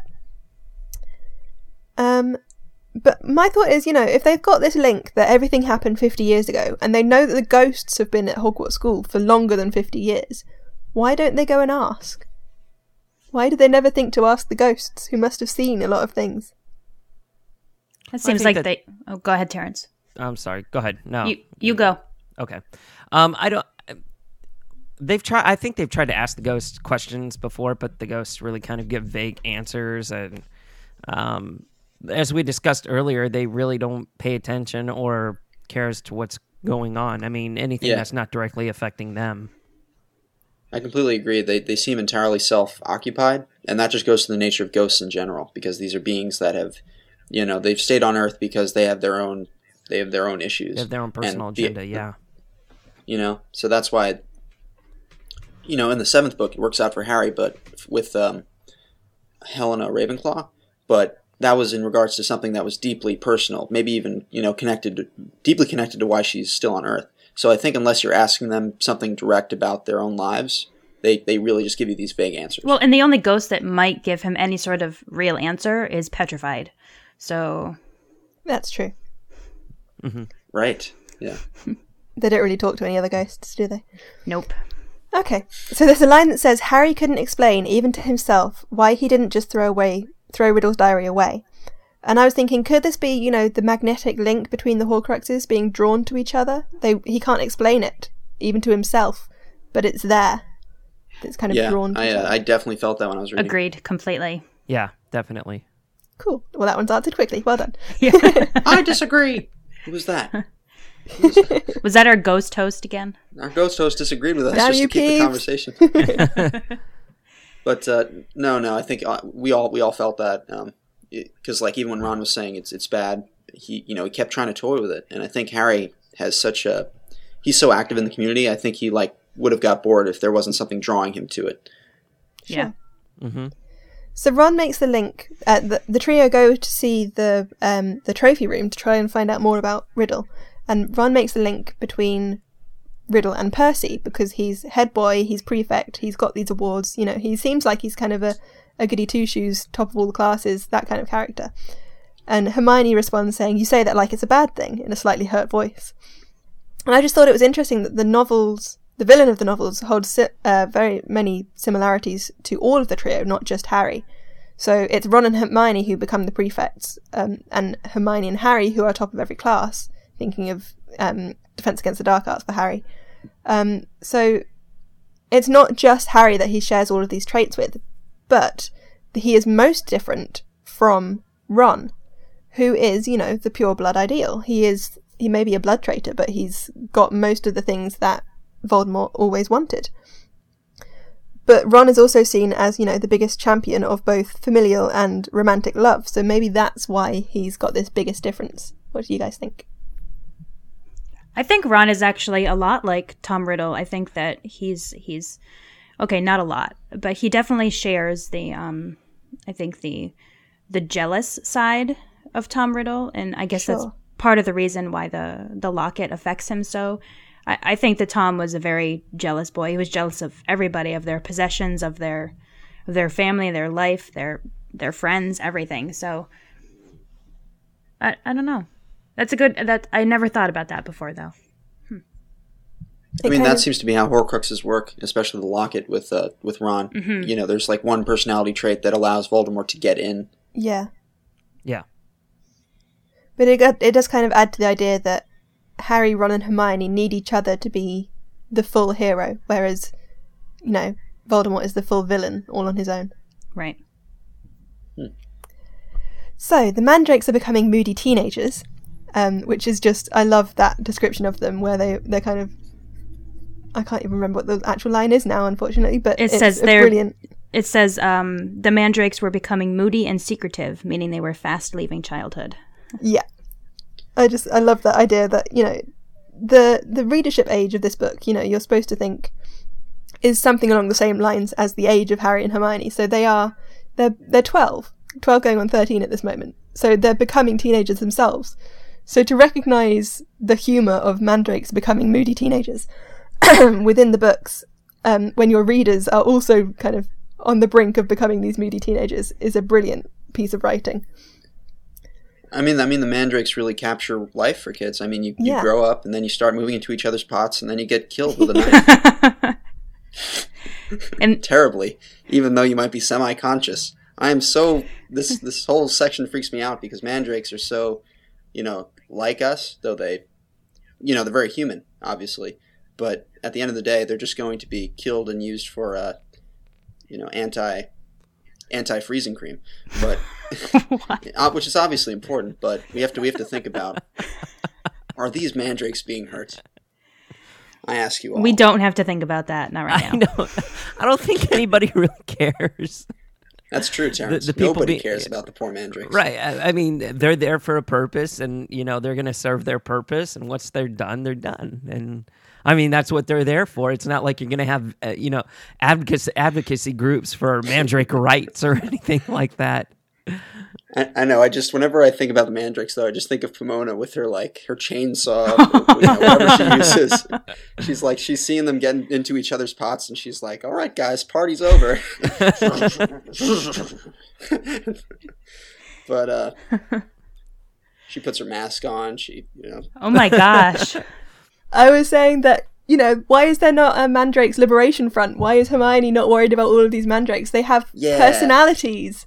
How can we kill something that has its own kind of little human life going on just for our own use? We don't kill house elves. Because a Mandrake Liberation Front would be like MILF. And that wouldn't be good. Oh, yeah. Sorry. Anyway. I'll start MILF. I'll start it. You know what? I'm going to start it because I'm an activist. How about we just call it MLF? MLF. All right. Because it's not spew, it's SPEW. Remember MLF. that. This is true. So MLF, Mandrake's Liberation Front. We should create t-shirts. Anyway. All right, fans, if you would like to join MLF, I'm going to make a forum I'm going to make a thread in my forums. Just put your name down there, and you can be on a secret email where we actually we think about fighting back to save mandrakes. Meetings are every Tuesday. It'll be And you can stand outside like the Salvation Army people and get money for them, all of that. And we'll all be wearing really fetching earmuffs.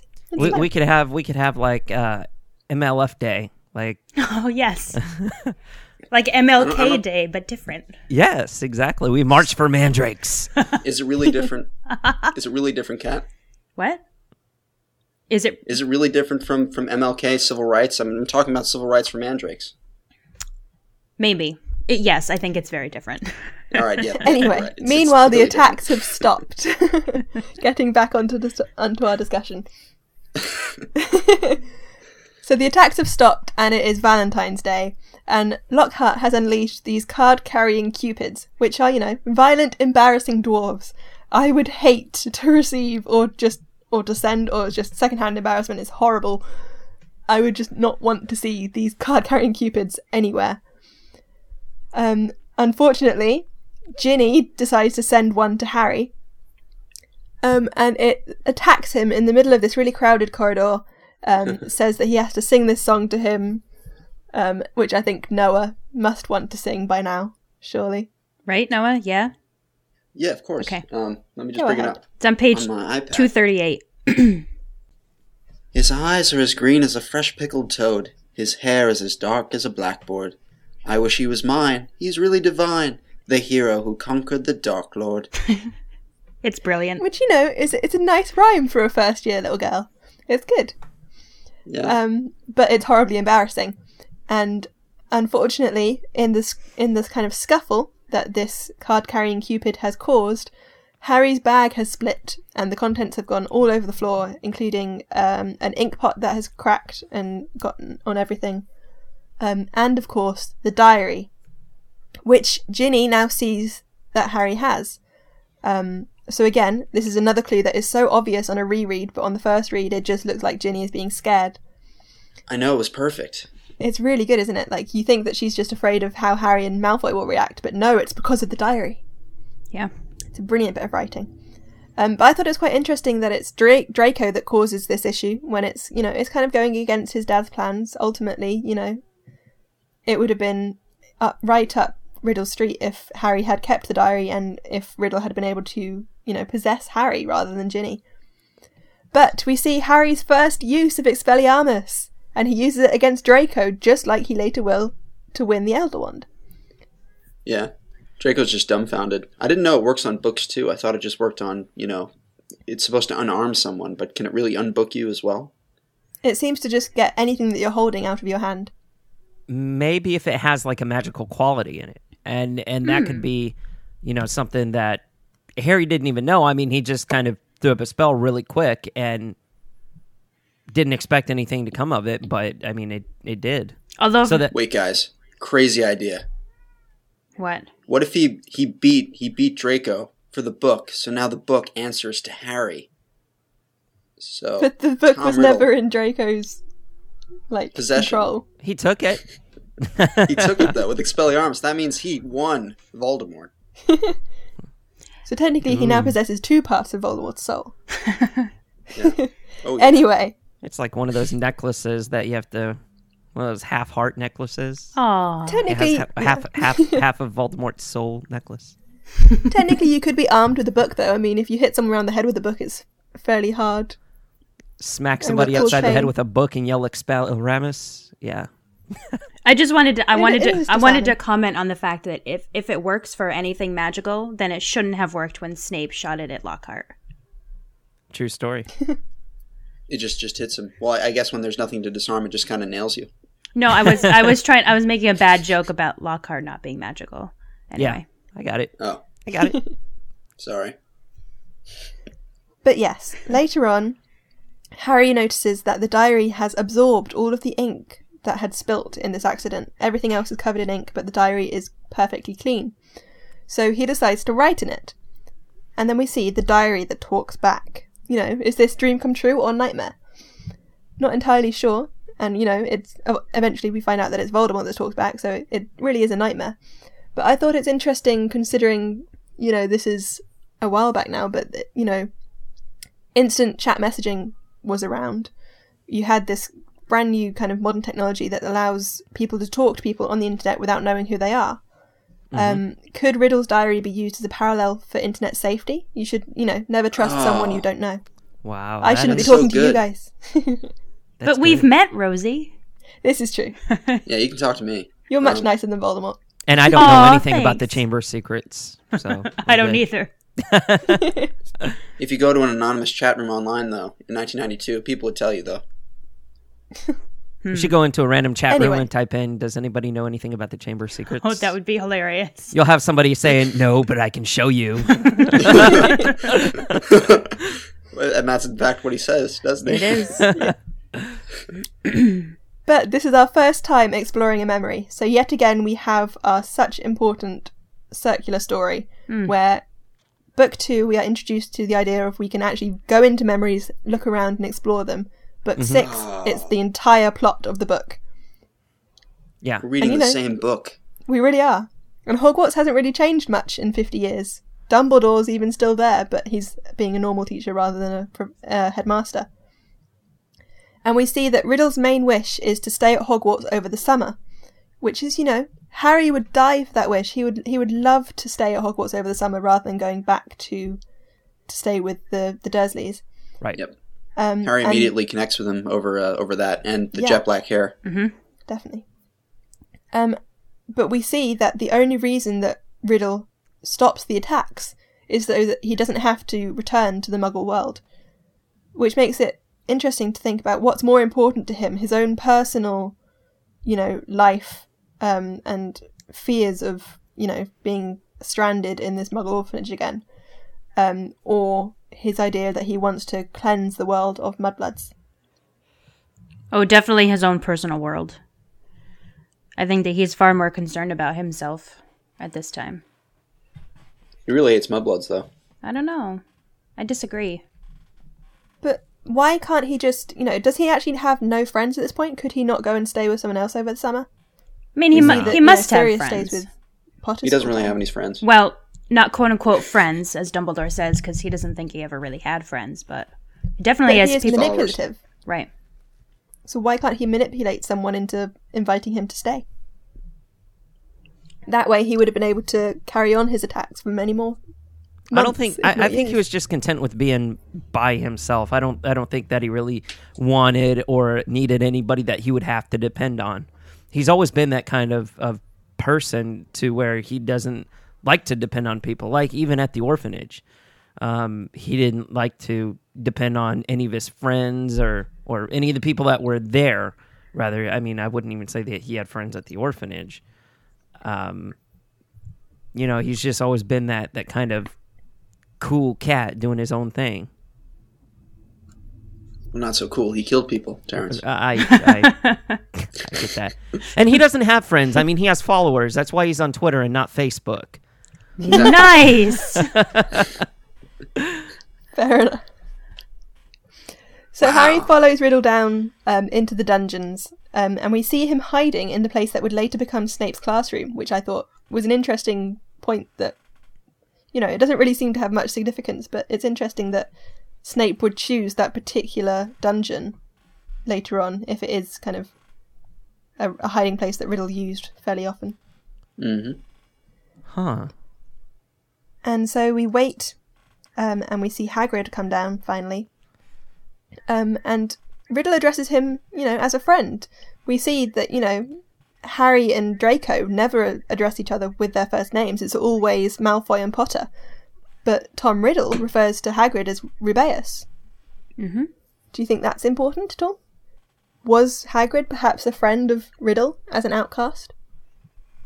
I mean, both were kind of outcasts, really, in their own ways. But I don't think that they were so much outcasts that they came together, and were friends or anything like that. I think they just kind of knew each other by association,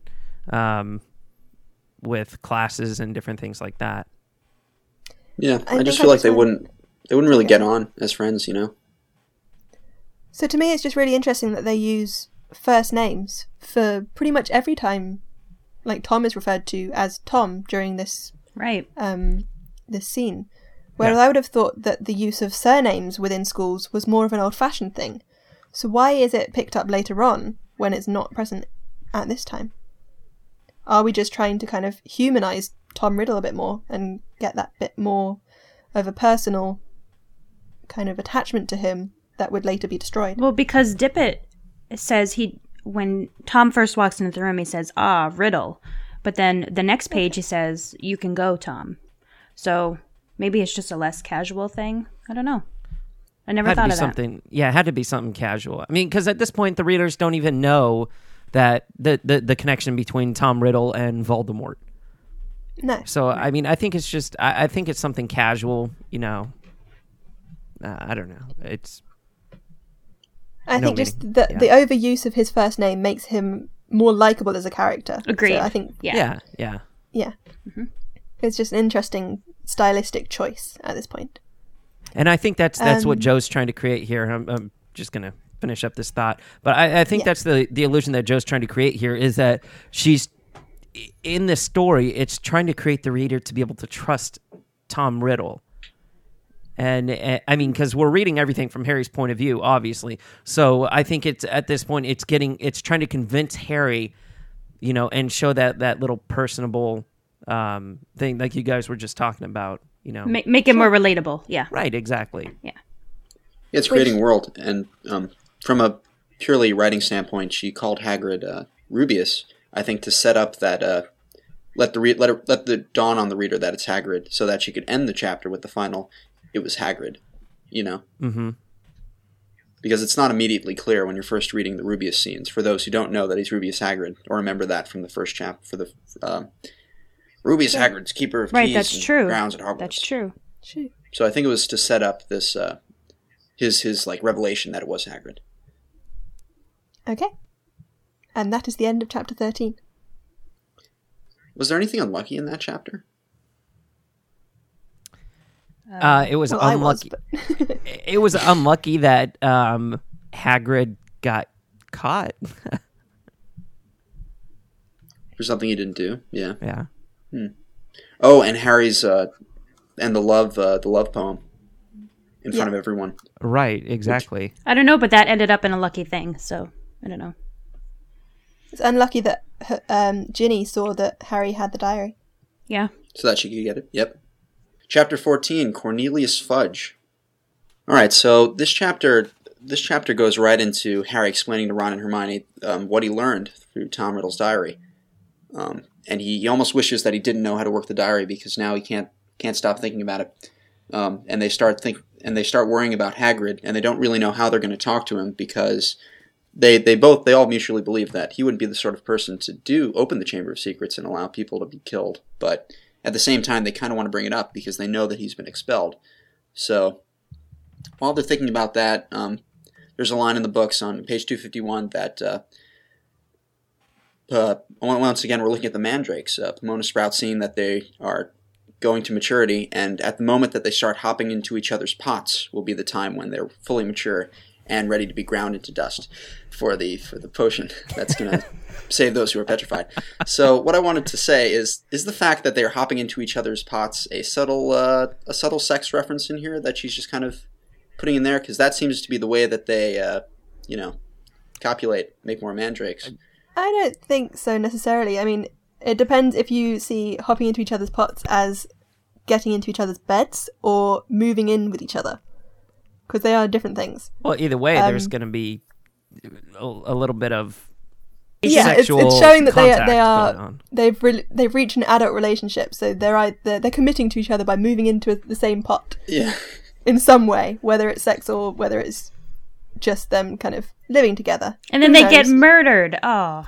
And then they get murdered. So is Joe having them be murdered because they're moving in together before marriage, or? Oh my God! No, don't make that. No. Doubtful. Well, it just seems to be some check on their maturity. It's just saying that they're not teenagers anymore. They are adults. Therefore, they have reached the right age to be as mature as they are needed to be for this particular potion. Yeah.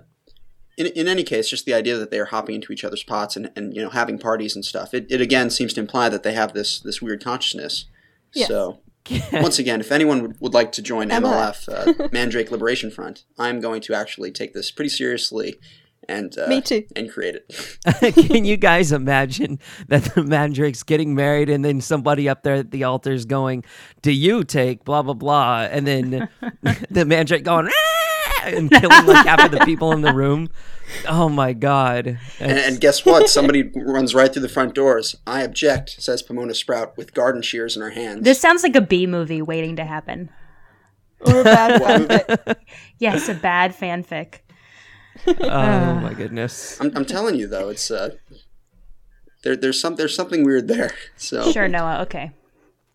Anyway, a little bit later on in the chapter, page 252, we start learning that it's time to pick classes for next year. And Harry really doesn't know what he wants to do. He's, thinking about just taking his wand and kind of poking randomly on the schedule and deciding he will take those classes. But he inevitably just goes along with what Ron's taking, because if he's going to be taking something, he wants to make sure he's doing it with a friend. But I was just thinking about it as I was reading. It seems like the students weren't getting a lot of attention or guidance as far as it goes. So shouldn't Muggleborns get a little bit more guidance in choosing their courses throughout the years, since they just don't know a lot of stuff? That's favoritism, no? Doesn't Hermione read like pamphlets? I swear there is information available, but I don't think Harry and Ron are the particular people that go seeking for it. I think that's in their 5th year, that there's pamphlets. Okay, yeah, that's they get career advice, yeah. Mm-hmm. Sure. Mm-hmm. But I think it seems just kind of limited. I'm sure there is actually that information out there that they just don't go and look at. I'm sure. Yeah. In any case, Hermione decides she's going to take all of the classes, and as we know, that's going to give her a pretty hectic schedule.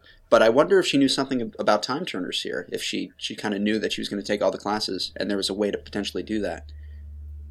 Probably. Or maybe she just thought that she would do kind of summer school and things, or working after hours, or we don't necessarily know about time turners yet, but she wants to take as many as possible. Right. That's true. And as we said, given the fact that she's not going to be taking many classes this year, right. She'll fail, she's actually going to be trying to catch up for lost time. So then we move to Quidditch. There's going to be a game against Hufflepuff, and Harry's pretty excited, but just when he's about to go outside, he hears the disembodied voice again. "I'm going to kill this time. Rip, tear." And he's like, "Oh no, not this again." And of course, it's when everybody is leaving the school, so this is a potentially great moment for the Basilisk to come out, especially because no one's seeing it. But I just had a general question about this Basilisk. We know it's being ordered by Ginny or Tom Riddle to act, but what is the Basilisk's motivation here? Is it just trying to eat or feed, or does it really just want to kill by staring Muggleborns in the eyes and then it's just satisfied? I mean, does the snake have its own prejudice against Muggleborns, or is it just Tom Riddle telling it to do this? I think yes. I think it is Tom Riddle in snake form, basically. It's the snake, the Basilisk is taking on Tom Riddle's values and wanting to kill the Muggleborns. I think so. Yeah. Basilisks themselves wouldn't necessarily have a pure blood attitude. They're just creatures that are fairly evil and would like to kill things. Right, but and it seems to have this weird desperation about it too, because it's been cooped up for so long. But it's not, and it says rip or tear, but it doesn't rip or tear anything. It just kind of stares at people. So yeah, that's quite strange that it wouldn't actually attack. Yeah, or or eat the person. I don't know. It's got to be hungry. I know it's feeding on rats, getting rid of Hogwarts rat problem. But I mean, like, what is that all it is? It's a desire to kill something, and then it just kind of snakes back into its pipes. I was just thinking about something. What if, just for sake of argument, what if there was a Hufflepuff out there that was a Parselmouth and could talk to the basilisk? What would they make it do? I'm trying to get at what you're saying, Noah, is like, is the basilisk, I can never say that, really wanting to kill people, or is it just listening to Tom? Right. So, well, I like what you said. I like the idea that it takes on Tom's, values or wants. Yeah. But then again, isn't it the same snake that Salazar had? No, I don't think it was like his pet snake. But I think he put it there. If you put it there, then it probably has the same. I mean, it's a Parselmouth.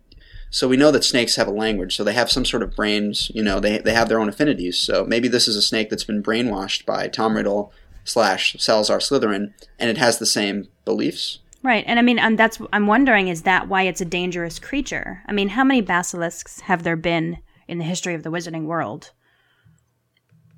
Were they all bad? What does it say in Fantastic Beasts? Because I swear it says that they are dangerous creatures. Well, I assume a giant snake is you can't look at it without dying. Yeah. And yet they're the often equivalent fails. of Medusa. Right. It turns you to stone if you look at it. Oh, right. That's true. It's got to be a complete riff on Medusa. Right. Mm-hmm. But basilisks themselves are a medieval mythological creature. So that it's not Joe that's making this link between Medusa and the basilisk. Right. But right. Yeah, you do have the idea of, she has snake hair, and if you look at her, you turn to stone, and so do the people who look at the basilisk. Which is weird. It seems to be weird because does it have any control over that, or is it just that's just the way it is? So is it almost essentially evil in a way? If a Hufflepuff was a Parselmouth, would it be would it be a happier snake? Maybe. It'd be fatter, probably. I'd like to remind you that Zacharias Smith is a Hufflepuff, and he's not a nice character. I love Zacharias Smith. I have great plans for him. I cannot say anything more than that, but... Did you dress up as him for Halloween? No, I think he's so underrated. I think there's but we can talk about him in book 5. All right, so Harry hears the voice, but he's kind of unbothered about it. He just goes right up to his dormitory, gets his broom, and then goes outside. At which point the game is immediately canceled by Professor McGonagall. Before this, Hermione didn't come to the game because she had this idea, and she needed to prove it, so she went up to the library, which actually was to her own peril. So this is teaching you more and more that we shouldn't be reading. Books are dangerous. The message that I'm getting. Books are dangerous. Books are dangerous. This is a common thread throughout the Harry Potter books. The Christian right would write about something when they got angry at Harry Potter. Whoa, let's not validate that, okay? That must be what they saw. You could support the claim with what's the book called? The book that tries to eat. What? Monsters Book of Monsters? Right. Yes, Monster there you go. There you go. Yeah. That book's dangerous. Books are dangerous. Books are dangerous. They'll consume you. It's just terrible. Yeah. So, anyway, Laura Mallory is smiling at you right now. Just saying. Right. So McGonagall leads Harry and Ron to a very unfortunate sight. Hermione has been petrified alongside a Ravenclaw student, the previous student that Harry and Ron, noted that they had passed when they were going towards the Slytherin common room, and it's proven that it's Penelope Clearwater. So we do know that it was Percy and Penelope down there in the dungeons before. Wonder what they were doing. Hooking up. Giggity. Giggity. But that explains why George tells Harry later in the common room why Percy's suddenly really upset because, well, at least George thinks it's because Penelope Clearwater was a prefect. And if she could get petrified, then it means that Percy must also be in danger. But as we know, that's actually not right, what George was saying. He was clearly upset because, Penelope's his girlfriend, petrified. Mm-hmm. Mm-hmm. So yet another one of these amazing sections where it's just misdirection. We get one line and we think it's explained to us, but because it's through Harry's limited consciousness and from random quotes, like, it actually ends up being a different reason that he's upset. Mm-hmm. Definitely. Which, speaks to the power of her writing style anyway. Brilliant bias. So, right. So later on page 259, now getting further in the chapter, Harry and Ron can't take it. Now that Hermione's in danger, they know they have to figure this out, and they decide to go to Hagrid. So they don the invisibility cloak once again, and they sneak out to the Hogwarts halls, and they find them much more crowded than they've ever have been before, with prefects and teachers, just because they're guarding against this monster. So Ron actually stubs his toe, but thankfully Snape sneezes at almost the same moment that Ron swore. And I was wondering, wait a second, did Snape just help Harry and Ron? Did he know that they were there because he somehow knew that they had to go through? Or was it Dumbledore underneath Snape's nose putting some pepper there so that he would sneeze, controlling everything so that Ron wouldn't be hurt? Well, I don't... Maybe there's a sneezing spell. Maybe. I like the image of a disillusioned Dumbledore right under Snape's nose, though, with some pepper. I think it was just a great coincidence, but I mean, those are good theories. Mm-hmm. Great coincidence, but a potential crazy theory that I'm just throwing out. You never know.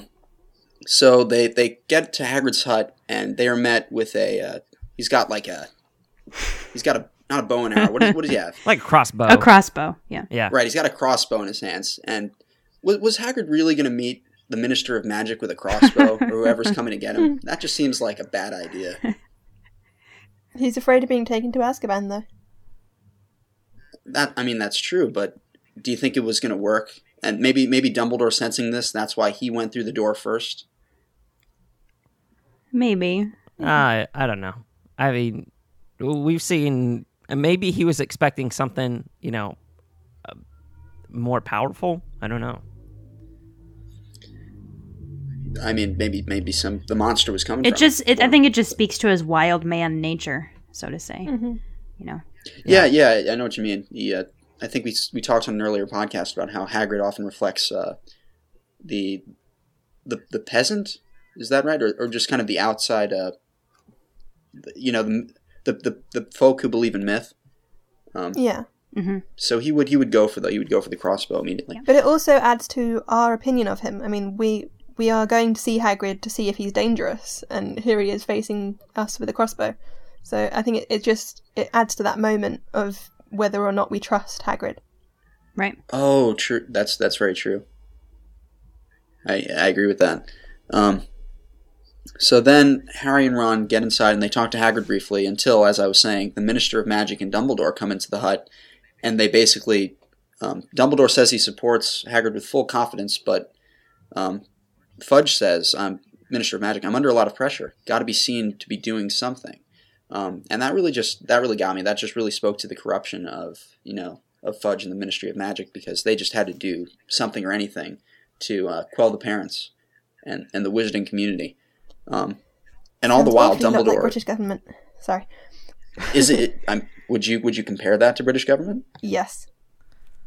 Unfortunately, they like to make statements and look like they're doing something, whether or not they've thought it through or not. I think that sounds like all politicians. Yeah, I was just thinking about in that. General. Because, they saying that they had to do something and then acting on it is kind of like, I don't know, they're saying, okay, we're on top of it. We know what's going on. We know exactly what's going on, and we're going to deal with it. I'm not I think it definitely speaks to all government. I think the British specifically, though, are very skeptical, or I don't want to stereotype, maybe. But yeah.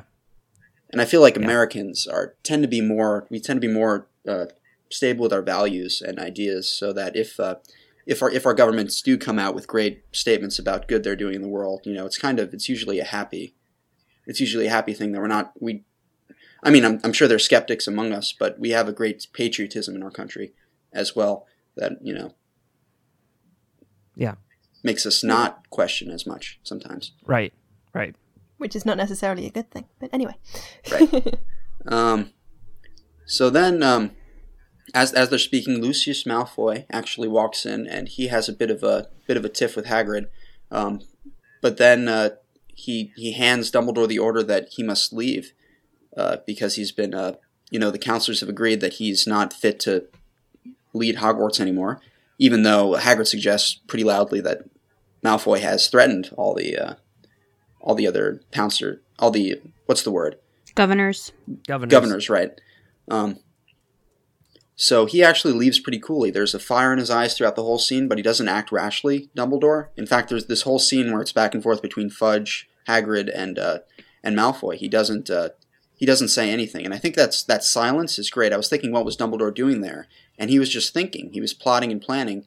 And then his next line, which is his next line, is not even directed at them, but at Harry and Ron, because he seems to know that they're there. He just says, I'll never be gone as long as there are those at Hogwarts who are loyal to me, and I will always offer help. Or, he says something to that degree. Help will always be given at Hogwarts to those who ask for it. That's better. That's what he says. Thank you, Terrace. You're welcome. That's just what I needed. But yeah, so he does that, and he's thought everything through. He knows exactly what to do. And my final question on this chapter is, how did he know that Harry and Ron were there? Can he actually see through the invisibility cloak, if some have suggested? Or has he had so much interaction with it that he can somehow sense that the cloak is there? Or maybe he just heard the gasps that Harry and Ron were making, or saw the tea on the table and just is a very smart man and made the connection. But what do you guys think? I definitely think he's observant. Can he see through the cloak? I don't know. But if anyone were to figure out how to see through it, it would be Dumbledore. But no, I think he's just observant. I think that You have to remember that the cloak is the Hallows cloak as well. Right. It can't be seen through. Yeah. I think that his fascination with the Hallows, even whenever he was younger, and him studying them for years and years, I think he's just sensing the cloak there, the magic in the cloak there, and knowing that, well, there's only really one invisibility cloak here at the school, and Harry must be under it, and I'm willing to bet that Ron is too.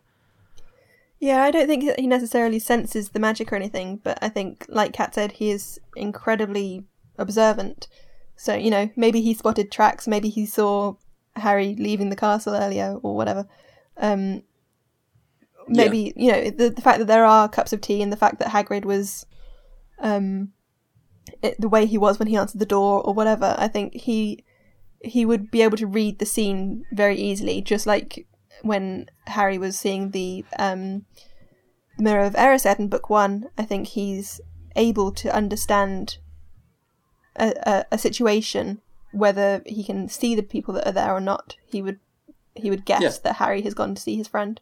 Right. I mean, is it possible that he used legilimens on Hagrid, maybe unconsciously, or maybe a hominum revelio, wordlessly?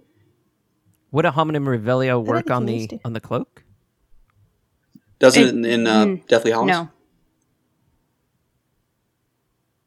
I feel like it does when those two Death Eaters come to... They're not wearing the cloak at that Lovegood point. House. They're not wearing the cloak. Oh, okay. Right. I don't think that Dumbledore would be able to see through the cloak when the cloak is meant to hide people from death. And it blocks spells and all that other stuff, yeah. Mm-hmm.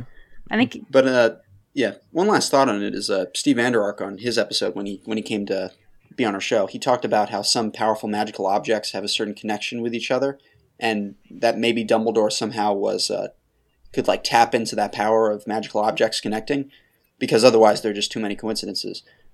That's another theory. That's his theory. Well, I mean, he does have the Elder Wand.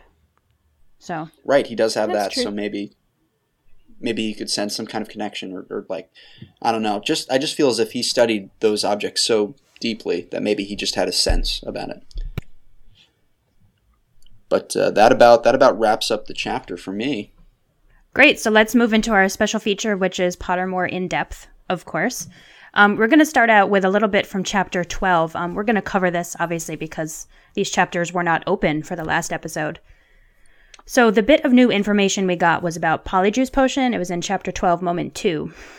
And I thought that we touched on this briefly earlier, but the Pottermore information says the effect of the potion is only temporary, and depending on how well it has been brewed, may last anything from between 10 minutes and 12 hours.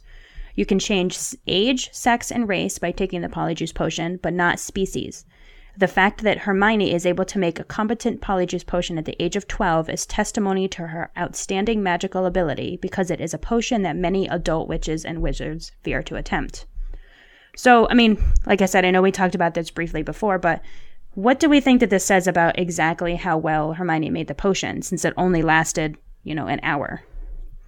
Well, clearly she made it great, but she does kind of transfer into a different species, or at least in part. So, what do you think of that? It seems like even if you're going to make the human potion, she stays human, but she kind of gets feline characteristics. So she doesn't actually change species. She kind of mutates within the human species, like a bad transfiguration. Yeah. Mm-hmm. I just think it's cool that it's even possible. Well, this is saying that it's not possible, that she screwed it up, that was a mistake. No, but even that it's possible with a cat hair, that taking this potion allows you to mutate. But it's dangerous because it doesn't wear off, as we see by the fact that Hermione is in hospital for 2 months. It's not like a general Polyjuice Potion if you use the wrong species. Mm-hmm. But it does answer your question from last time, Noah, the idea of changing age, sex, and race, but never kind of personality. So you can change your appearance, but you can't change anything else. Right.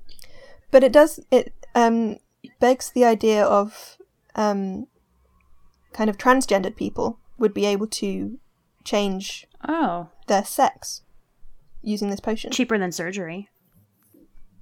Yeah. Well, that's the idea. It seems like if you carry a flask with you all the time. Yeah. We'll see Barty Crouch Jr. do that, but it seems if you perpetually just drink it, you could just legitimately be another person. But you wouldn't be your own person. You'd be the physicality of another existing person. Right. True. Exactly. A clone. Yeah, just your appearance. It doesn't change your thoughts or your heart or any of that. Mm-hmm. No. What was I going to say? Oh, so there's been a lot of talk about, Hermione's kind of inability to make a perfect potion. And I feel like this kind of speaks to that again. Because, later in book 6, when Harry's making, the potions with the Half-Blood Prince's book, and Hermione's just never come out quite as well. So there was a lot of talk about that on the forums. What do you guys think? You think she bites off more than what she can chew? Because of the fact that she's 12 years old and trying to brew this Polyjuice Potion is very, very advanced potion brewing, potion making. And I think that it's just, as we were saying earlier, she's an overachiever. She wants to overachieve everything, and she wants to go for the hard stuff whenever it comes to school. She takes all these classes and things like that, but, it highlights both her greatest strength and her greatest weakness. Yeah. Because her greatest strength is her intelligence and her kind of willingness to learn all of these things, but her greatest weakness is not having the natural skill to adapt them. Mm-hmm. We see that Lily Potter is a natural, or Lily Evans, even at that point, is a natural potions mistress. She can adapt things, and is it potions or is it something else? Charms. Charms. She can invent her own charms. She can adapt them in ways that suit her own personality, and she can bring her own kind of magic to her skill. Whereas Hermione follows everything by the book and cannot use her own flair with these things. Exactly. But she's very good at making blue fires. I remember reading this on the forums. Somebody commented about how certain wizards have kind of specialties, something that they do really, really well. And they were asking about, do they think it kind of speaks about that person's personality as to, what they kind of lean towards. Hermione's fires last time, yeah. Right, and like Lockhart with his memory charms and all of that. So, sure. Yeah, I just think this is an area where she's kind of lacking, unfortunately. Poor Hermione. The next bit of information we get is in Chapter 14, Moment 1. This was really the only bit of new information in the last couple chapters, which I was disappointed about. but it's about ghosts. It says, Muggles cannot come back as ghosts, and the wisest, witches and wizards choose not to. It is those with unfinished business, whether in the form of fear, guilt, regrets, or overt attachment to the material world, who refuse to move on to the next dimension. And this, again, made me think about the nun witches at the Death Day party. And did they perhaps have some regrets in their lifetime or maybe guilt? Maybe they hid the fact that they were witches from the congregation, and that's why they kind of came back as ghosts instead. Or even fear of the afterlife. I mean, if they were nuns and they have this religious belief, you could be afraid that that was wrong throughout your lifetime, and your death would be the ultimate kind of decision moment. But isn't part of your quote-unquote job as a nun is to believe in the afterlife?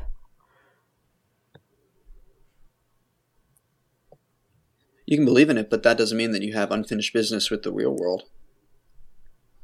No, I mean, you can believe in it, but have that kind of uncertainty within you, and then if that kind of builds up to the moment of fear that maybe you've devoted your entire life to something that might not necessarily be correct. At the point of death, you may choose not to find out the answer to that and to stay around instead. But then I feel like they fail as nuns. Because I feel like they're supposed to have like this, what's the word I'm looking for? Or ultimately, you could say that their unfinished business would be that they've devoted their entire life to, their convent, to their practice of kind of devotion in that way. So by becoming ghosts and having this unfinished business, they could be devoting their afterlife to the same practice. So it's the ultimate devotion by spending both kind of time spans of life. Wow. Okay. So they still carry out their nunnish duties as ghosts, you're saying? Or is it a secret continual duty, or are they staying on Earth because because all throughout their life they wanted that other life? They felt like they were missing out on not being committed. All of the above, perhaps. Who knows? Another paragraph in the ghosts section said, ghosts can pass through solid objects without causing damage to themselves or the material, but create disturbances in water, fire, and air. The temperature drops in the immediate vicinity of a ghost, an effect intensified if many congregate in the same place. My goodness. Their appearance can also turn flames blue. Okay. Should part or all of the ghost pass through a living creature, the latter will experience a freezing sensation as though they have been plunged into ice-cold water. So I actually just caught that. So was Myrtle in the bathroom? Was she in that toilet? Because the flames under the polyjuice are blue. I'm just saying. But my real question was, it made me think of the Mandrake draught and Nick. So do you think that perhaps they have like a tub full of Mandrake draught and they kind of like float Nick through it? Because he can affect the liquid, but the liquid can't affect him. So I'm just thinking about how many mandrakes were killed to make that bath. No, but really, what do you? But in all seriousness, yeah, that seems right. Because if they can affect water in a way, it seems like water there's some sort of crossover between ghost and real world dimensions. So that would be the way it happens, Mm-hmm. Or maybe a watery mist is spritzed onto him again. I can see that. but that's the liquid affecting Nick. I think he'd have to be floated through it somehow. Right. Oh, he has to go through it so that it can... Right, he has to affect the liquid, not the other way around. Oh, I see what you're saying. Sorry? They can create disturbances in water, fire, and air. Right. Where does it say that the water can't affect? I'm assuming that it can't. How's that? I think that they're kind of... They can go through solid objects, fine, nothing happens. But anything with a bit more kind of viscosity would kind of bend around them, I guess is what I'm thinking. So that whether water is put on him or whether he goes through water, it will have the same effect. I guess I was thinking kind of like the book with Myrtle. Like if you substitute the book for water and you throw water at her, it's going to fly right. But the book is a solid object, whereas water is liquid. But it's still solid. but it's liquid. Are ghosts gases? Maybe, yeah. I mean, I'm thinking maybe they could administer it as some kind of a mist. Yeah. And that way, whenever they float through, they affect the mist, I think. And by nature, by virtue, get affected. It's like osmosis. Yeah. Yeah. Or ghostmosis. Ghostmosis. Sorry. Well, I mean, that's it. Unfortunately, there wasn't too much new info in the Pottermore stuff, but what we did get was interesting, so. Yeah. Definitely. Yeah, certainly. All right. So now moving on to the podcast question of the week, guys. Go for it. Okay. So we talked a lot about the diary, Horcrux, and how it functions. And we didn't really talk about this, but it's a lot like a pensieve, right? You're able to go in and see past memories. On so many levels, the diary seems very different from other Horcruxes that Voldemort has created when we think about them throughout the series, in that it can actually take Ginny's soul into it at a certain point and then rebuild itself in a way, or become a new soul. And it's been proffered by people on the host that was because Voldemort was way more connected to the diary, or because it was his first Horcrux, there was more of him in it to begin with. So our question to everybody is, how is the diary Horcrux different from the other Horcruxes, if it is at all? Is it just because it was made in different circumstances? Or is it because it had more of Voldemort's soul in it to begin with? Or maybe for another reason? Just basically, so our question is, do you think the diary Horcrux is different from the other Horcruxes fundamentally, or no? And we'll read some of your responses on the next episode of Alohomora. Oh, brilliant. Thank you very much, Terrence, for joining us. You were a great guest. I hope you enjoyed it. Oh, thanks a lot. It was a lot of fun, guys. Definitely new kind of experience for me. And just again, thank you so much. Had a lot of fun. Good. Yeah, we're glad you were here. And if anyone listening wants to be on the show, much like Terrence, you can. There's several ways you can do that. The first is you can email a clip to alohomorapodcast@gmail.com. It should be of you, picking apart the book just like we do, because if we have you on the show, we need to know that you can analyze, of course. And also, you need to make sure that you have appropriate audio and recording equipment, to send in your clip. And the other way is by submitting content on the Alohomora website. As you've noticed, we read emails from there, we comment, we have conversations. So if you're on there all the time and you're commenting, we're going to notice you and we'll probably invite you on the show. And you can also follow us on Twitter at AlohomoraMN. We love to interact with fans on Twitter and just read your immediate insights from the show. It's just a great forum to do it. You can also find us on Facebook. Facebook.com/OpenTheDumbledore. And we want friends, not followers. I'm just saying. We're the opposite of Voldemort. and we can immediately update you when a new show is released. We do like followers on Twitter as well. Well, that's true. We do. We want friends and followers. Right. We're not very picky. And you can also follow or share with us on Tumblr, mnalohomora.tumblr.com. You can leave us voicemail messages at 206-GO-ALBUS or 206-462-5287. We really like to hear what you guys say directly through your voicemails, and we'll play them on the show sometimes. We also have our personal website, alohomora.mugglenet.com. You can find the forums there. You can find the submit form if you want to send us quibbles and artwork. And, of course, our email, alohomorapodcast@gmail.com. For all of your messages. If you have any queries about the show, we're happy to get back to you. And we also have our fantastic app, which is available in the US for iPhone and Android, but in the UK it's only for iPhone, I'm afraid. And that's $1.99 or 99 pence. And there are transcripts, bloopers, alternate endings, host vlogs, and much, much more on the app, so make sure you check it out. And don't forget, you can also subscribe to us on iTunes and leave us a review there, because that's where we get a big bulk of our listeners, and it's great if you like the show, rate and review us, and we love to get your feedback. And just one more time, we want to remind you that we are now offering low bandwidth versions of the show. They're exclusively on our archives at alohomora.mugglenet.com, and they start with episode 10, which is our first Chamber of Secrets episode. They are still currently not available on iTunes. They may be in the future. We'll let you know if that changes. But head over to the website to download them directly to your computer. Okay. I do believe now, after a long episode, that's the end of the show. I'm Noah Freed. I'm Rosie Morris. And I'm Kat Miller. Thank you for listening to episode 16 of Alohomora. Open the Dumbledore. Oh, yeah.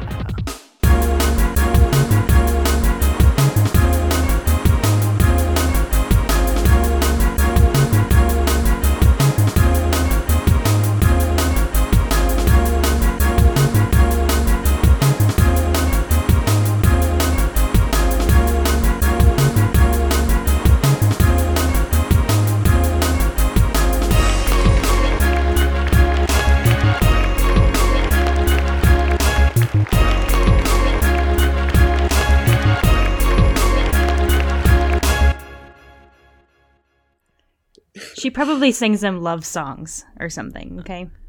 She loves those mandrakes. I'm sure she does. Oh, she loves them, all right.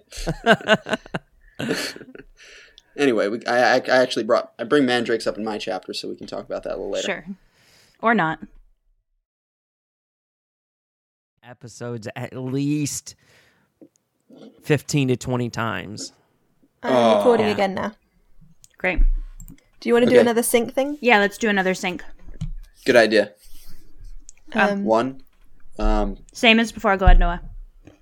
Clap on 4. Mm-hmm. Okay. 1, 2, 3. Oh, that was pretty good. I think that's probably good. Okay. Sorry, editors. Sorry about that. Sorry about that, guys.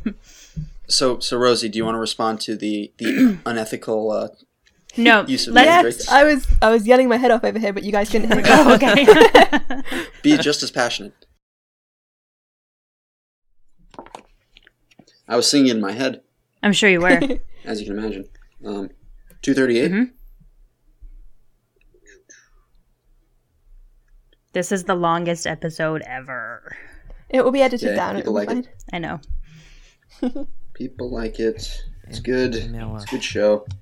Maybe we should only do one chapter. They're kind of more packed than they used to be. Oh, if we do that, then I have to restructure everything. We have to do 2. That's true. Fair enough. Well, what if we do? What if we do some episodes with just one chapter in the future? Oh, for bigger books, yeah. I definitely think. Because I think we found that last week as well. Like we skipped so much of the chapters last week, but it was already a 2-hour episode at the end. Right. We could and we'll have so many more episodes. Okay, here it is.